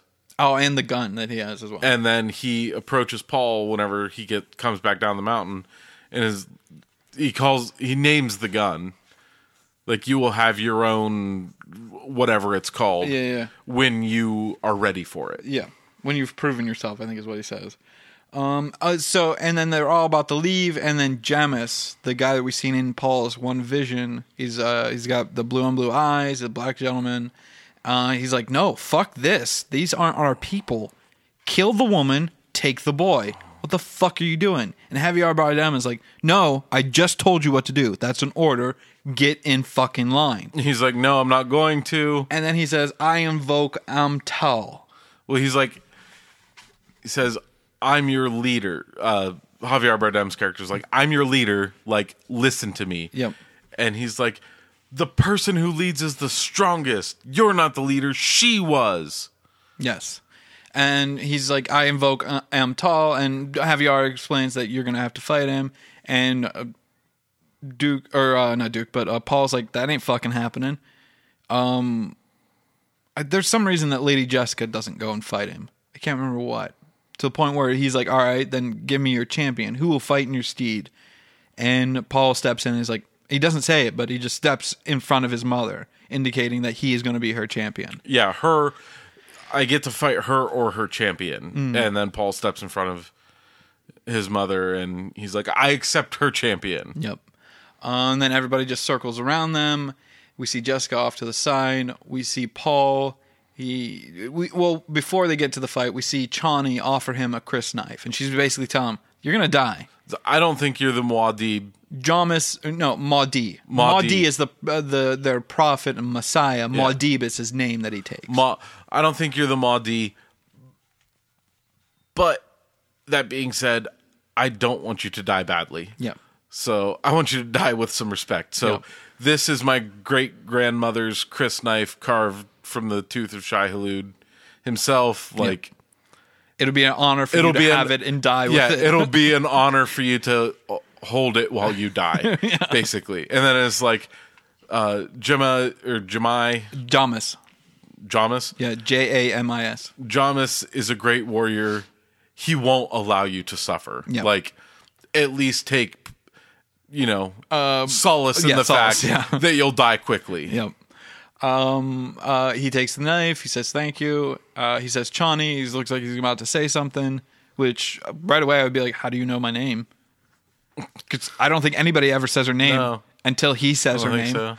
And then he's like, oh, never mind. He walks away. He says, I'm Spider-Man. Right. And so we have Jamis just like pumping himself up, like yelling, snarling, shit like that.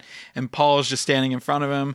And his mother tells him, Paul, don't do this or some shit like that.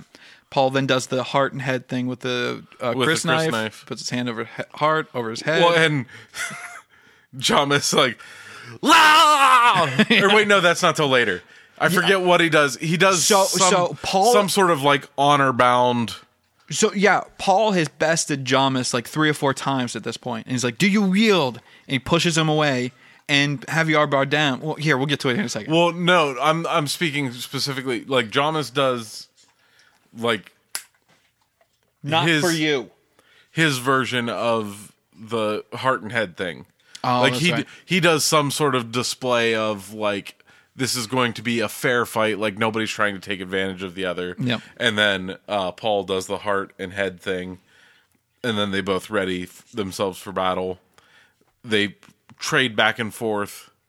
Yeah, it's basically a similar fight that you got with him and Gurney, where they're trading blows back and forth. Nothing too damaging. We see Paul get punched in the nose, or like elbowed in the nose. He backs up a bit, wipes the blood from his nose, and then just readies himself again. He does a few other parries with his knife, and then eventually, bam, knife is right on he manages Jamie's neck to like control the knife hand of Jamis and put a knife to his throat, and it's like, "Do you yield?" And everybody gasps. And then Javier Bardem is like, "Oh yeah, obviously he's not one of us, so he doesn't know." Well, no, he's like, "Does he mean to dishonor the man?" And his mother's like, "He's never killed a man before." Well, no, she doesn't say he's never killed a man. Yeah, she does. No, not yet. Oh, okay. Because he first says, that. Oh, that's right. Yeah, whenever he initially he doesn't know our way. Yeah. Whenever they first fight gas to the death. Yeah. And then he does it a few more times where he bests Jamis with the blade to his neck. I think a few times to like his chest, and he's not killing Jamis in any way. But every time they separate, Jamis just gets more and more angrier. Does a like angry roar, and by the end, it's just. So yeah, Javier Bardem says, does he mean to dishonor him? And this is where we get Lady Jessica. He's like, he's never killed a man before. He's never killed a man. And then Paul just steadies himself and then has another vision. And the vision says, Paul Atreides must die for the Kwisatz Haderach to rise. And then we also hear Lady Jessica whisper, if you kill a man, you also kill yourself. or something like that. And then Paul readies himself again, quickly fucking beats the guy, and then bam, flips the knife around, hits the guy in the back. The guy drops. He has been bested by Paul Atreides. Everyone accepts his fate. We see all the Fremen people come down, pat Paul on the chest or on the shoulder as he walks away from the fight. Very almost like shell shocked from the idea that he just killed a man right in front of everybody, and everybody's fucking fine with the idea. He walks up to Chani, hands her back the knife. She's shocked. She didn't think that outcome would happen. And then Javier Bardem is like, "All right, let's go." He says, "Yeah, let's go." And then Lady Jessica's like, "No. He just bested one of your best men. You need to help us get off planet and get him out of here as best as possible." And this is one of my favorite scenes in this movie. For the first time out of this entire fucking movie, through the right from the beginning up to this point, every decision that Paul has made has been done by someone else. Right. Someone else has always told him, "You got to go here. You got to do this. This is your responsibilities." And then in this last moment for Paul, he says, "No, we're staying here. I'm going with them out to the desert." And my father brought me here. Yeah. My path has led me to the desert. The desert is where I need to be. Yeah, it's something in the exchange of, my father came here not for money, not for the spice, but for the desert power. For the desert power, and my path led me to the desert. Yeah. I'm not leaving. Yeah. Lady Jessica, she doesn't say as much, but she gives like, "All right, let's do this." They all pack up. We see the wrapped body of Jamis being carried by his people. As they walk away, we hear Chani say, "This is your first steps." And then we cut to credits. And that's the movie. It's a fucking fantastic movie. I love this movie from beginning to end. Yeah, there are some slow parts that could have been tightened up, or maybe even things could have been explained a bit more. Especially for someone like me, I was eating up all this shit. But if you haven't read the book or even watched the 84 version of the movie, you have no idea. It means what the a fuck lot is less going on. to you. Some of the littler details mean a lot less to you. Right. So yeah, I really enjoyed this movie. This movie, something I probably should have mentioned at the beginning of the episode, is that this movie was released in the middle of what we're still dealing with, this pandemic. Like I said, it was released like 3 weeks ago or something like that. On HBO Max. Yeah, and in theaters as well. Well, right. But that'll take away some of the... Some of it did pretty decently. We'll get to that here in a second. But the critic score for this movie was an 83%. The audience score was 90%. I honestly thought that was going to be in the inverse. I thought the audience wouldn't get a lot of this movie and it'd be like in the 80 range, and the critic score would be much higher than it is. But it is what it is. I totally agree with the 83-90. Like I said, there could have been a few tweaks here and there, maybe some stuff explained. But the budget for this movie was $165 million. Now think about some of the movies that have been coming out, and they're like the $250 million range. And Dune is a movie no one thought could be produced, and this movie is produced so fucking well. And yes, it may be a bit overblown, but for just $165 million, that's pretty fucking impressive. Let's face it, like a lot of their budget was just sand. Right. Like you can buy a lot of sand. Right. Even in like any sort of like rendering program, sand isn't that hard to computerize. Anyway, so opening weekend, granted this did come out whenever it also came out on on HBO Max, but opening weekend made $41 million thus far from what I checked a few days ago. Well, opening weekend won't change. Well, yeah, that's right. But domestically so far, $83.9 million. Internationally so far, $246.5 million. For only being out for about 3-4 weeks internationally. Altogether makes it $330.5 million altogether so far. Obviously, this movie's still generating That's income. not bad considering that I'm pretty sure probably at least half of the people who've seen this movie have watched it on HBO Max and did not go to the theater. And I didn't go to the theater to watch this. No, I'm still not 100% comfortable sitting in a movie theater. Yeah, me either. And I don't want anybody to die that's in my life because I went to a movie. Yeah. That's something I could easily wait for. Well, especially like because you didn't have to wait. Like it was on HBO Max. Like I haven't seen Shang-Chi comes out in a few days on Disney Plus. Haven't seen it yet. Yeah, I haven't either. I will whenever it comes out on Disney Plus, but yeah, haven't seen it yet. That and Eternals is out now. Yeah, it came out a few days ago. A week ago, I think. Yeah, last week. And it's supposed to be really good, depending on if you like, so the weird thing is like if you are a racist or a bigot, you don't like Eternals, and that's the only reason because they have a gay character, they have a multiracial couple. It's insane some of the bullshit people spew. It didn't really like the none trailer, of the marketing. I was just kind of like meh. None of the marketing seemed intriguing to me. I think well, yeah, like that wouldn't be the reason that I hate the movie. Yeah. Or if I even hate the movie, like I'm not saying that I will. The only thing that I'm not really like 100% sold on is like I don't really need Angelina Jolie. Like you could have got a lesser known actor and like gave them a shot at, you know, big start. It just seemed like a grab to we have Angelina Jolie, watch our movie.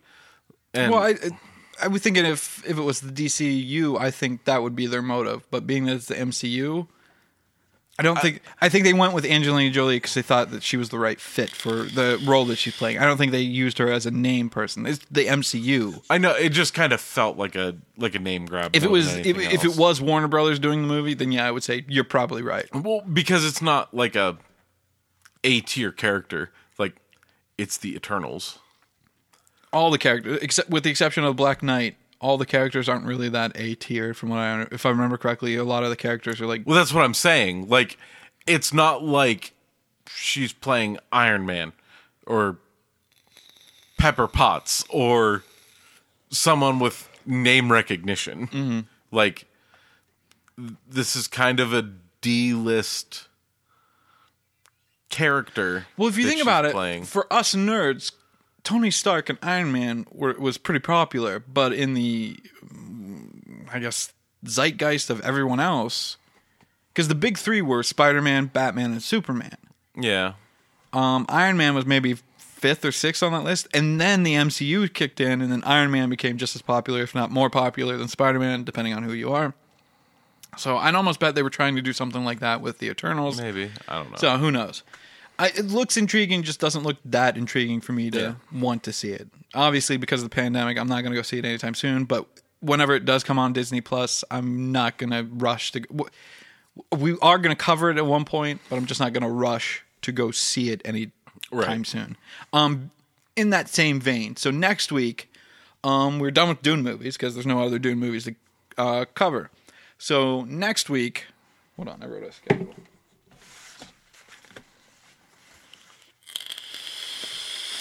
All right. So next week we are going to cover Shang-Chi. Okay. Because it comes out in like 2 days on Friday. Cover that next week. And then for the next 2 weeks, I decided to change things up a bit because we've been mainly covering just comic book movies. Just comic book or comic book adjacent movies. I decided to go a little bit different with like graphic novel. And decided to fucking tackle one of my favorite comic books. So we're going to cover for the next 2 weeks after Shang-Chi, Sin City 1 and 2. Okay. I think that'll be a lot of fun. Those are also books I've read multiple fucking times. Yep. One of my Same. favorite fucking graphic novels, comic book is the last book in the series called To Hell and Back. Mm-hmm. It's a fucking fantastic book. Marv's story. Yes, all of it. I think it's gonna be fucking just fun to just dive right into. Anyway. And being that a good portion of the first movie takes place in like a snowy time, I think the second one does as well. So it will fit in with the theme of the next few months because of, Christmas and all that. Anyway, that is pretty much all I got. That's all I've got. Make sure to comment, rate, subscribe. Tell us what you think about Dune Part 1. Nope. Tell us what you think about any of the stuff that we've been covering. Tell us basically anything. Leave us a comment what you like about the podcast, what you don't. Yep. You can do so on Apple, iTunes, all those things. Or just Apple Podcasts, not Apple iTunes. I'm fucking a millennial like no fucking other. I keep referring to it as iTunes. It's not iTunes anymore. No. Hasn't been for a few years Apple now. Music, Apple Podcasts. Yes. Anyway, don't forget to follow us on Twitter and Instagram at Nerdinian. You can also follow me on both those platforms at That Wanker. You can also follow me on TikTok at That Wanker with an E because I'm lazy. And remember, hope is like the sun. If you only believe in it when you can see it, then you'll never make it through the night. It's true, Your Honor. This man has no dick.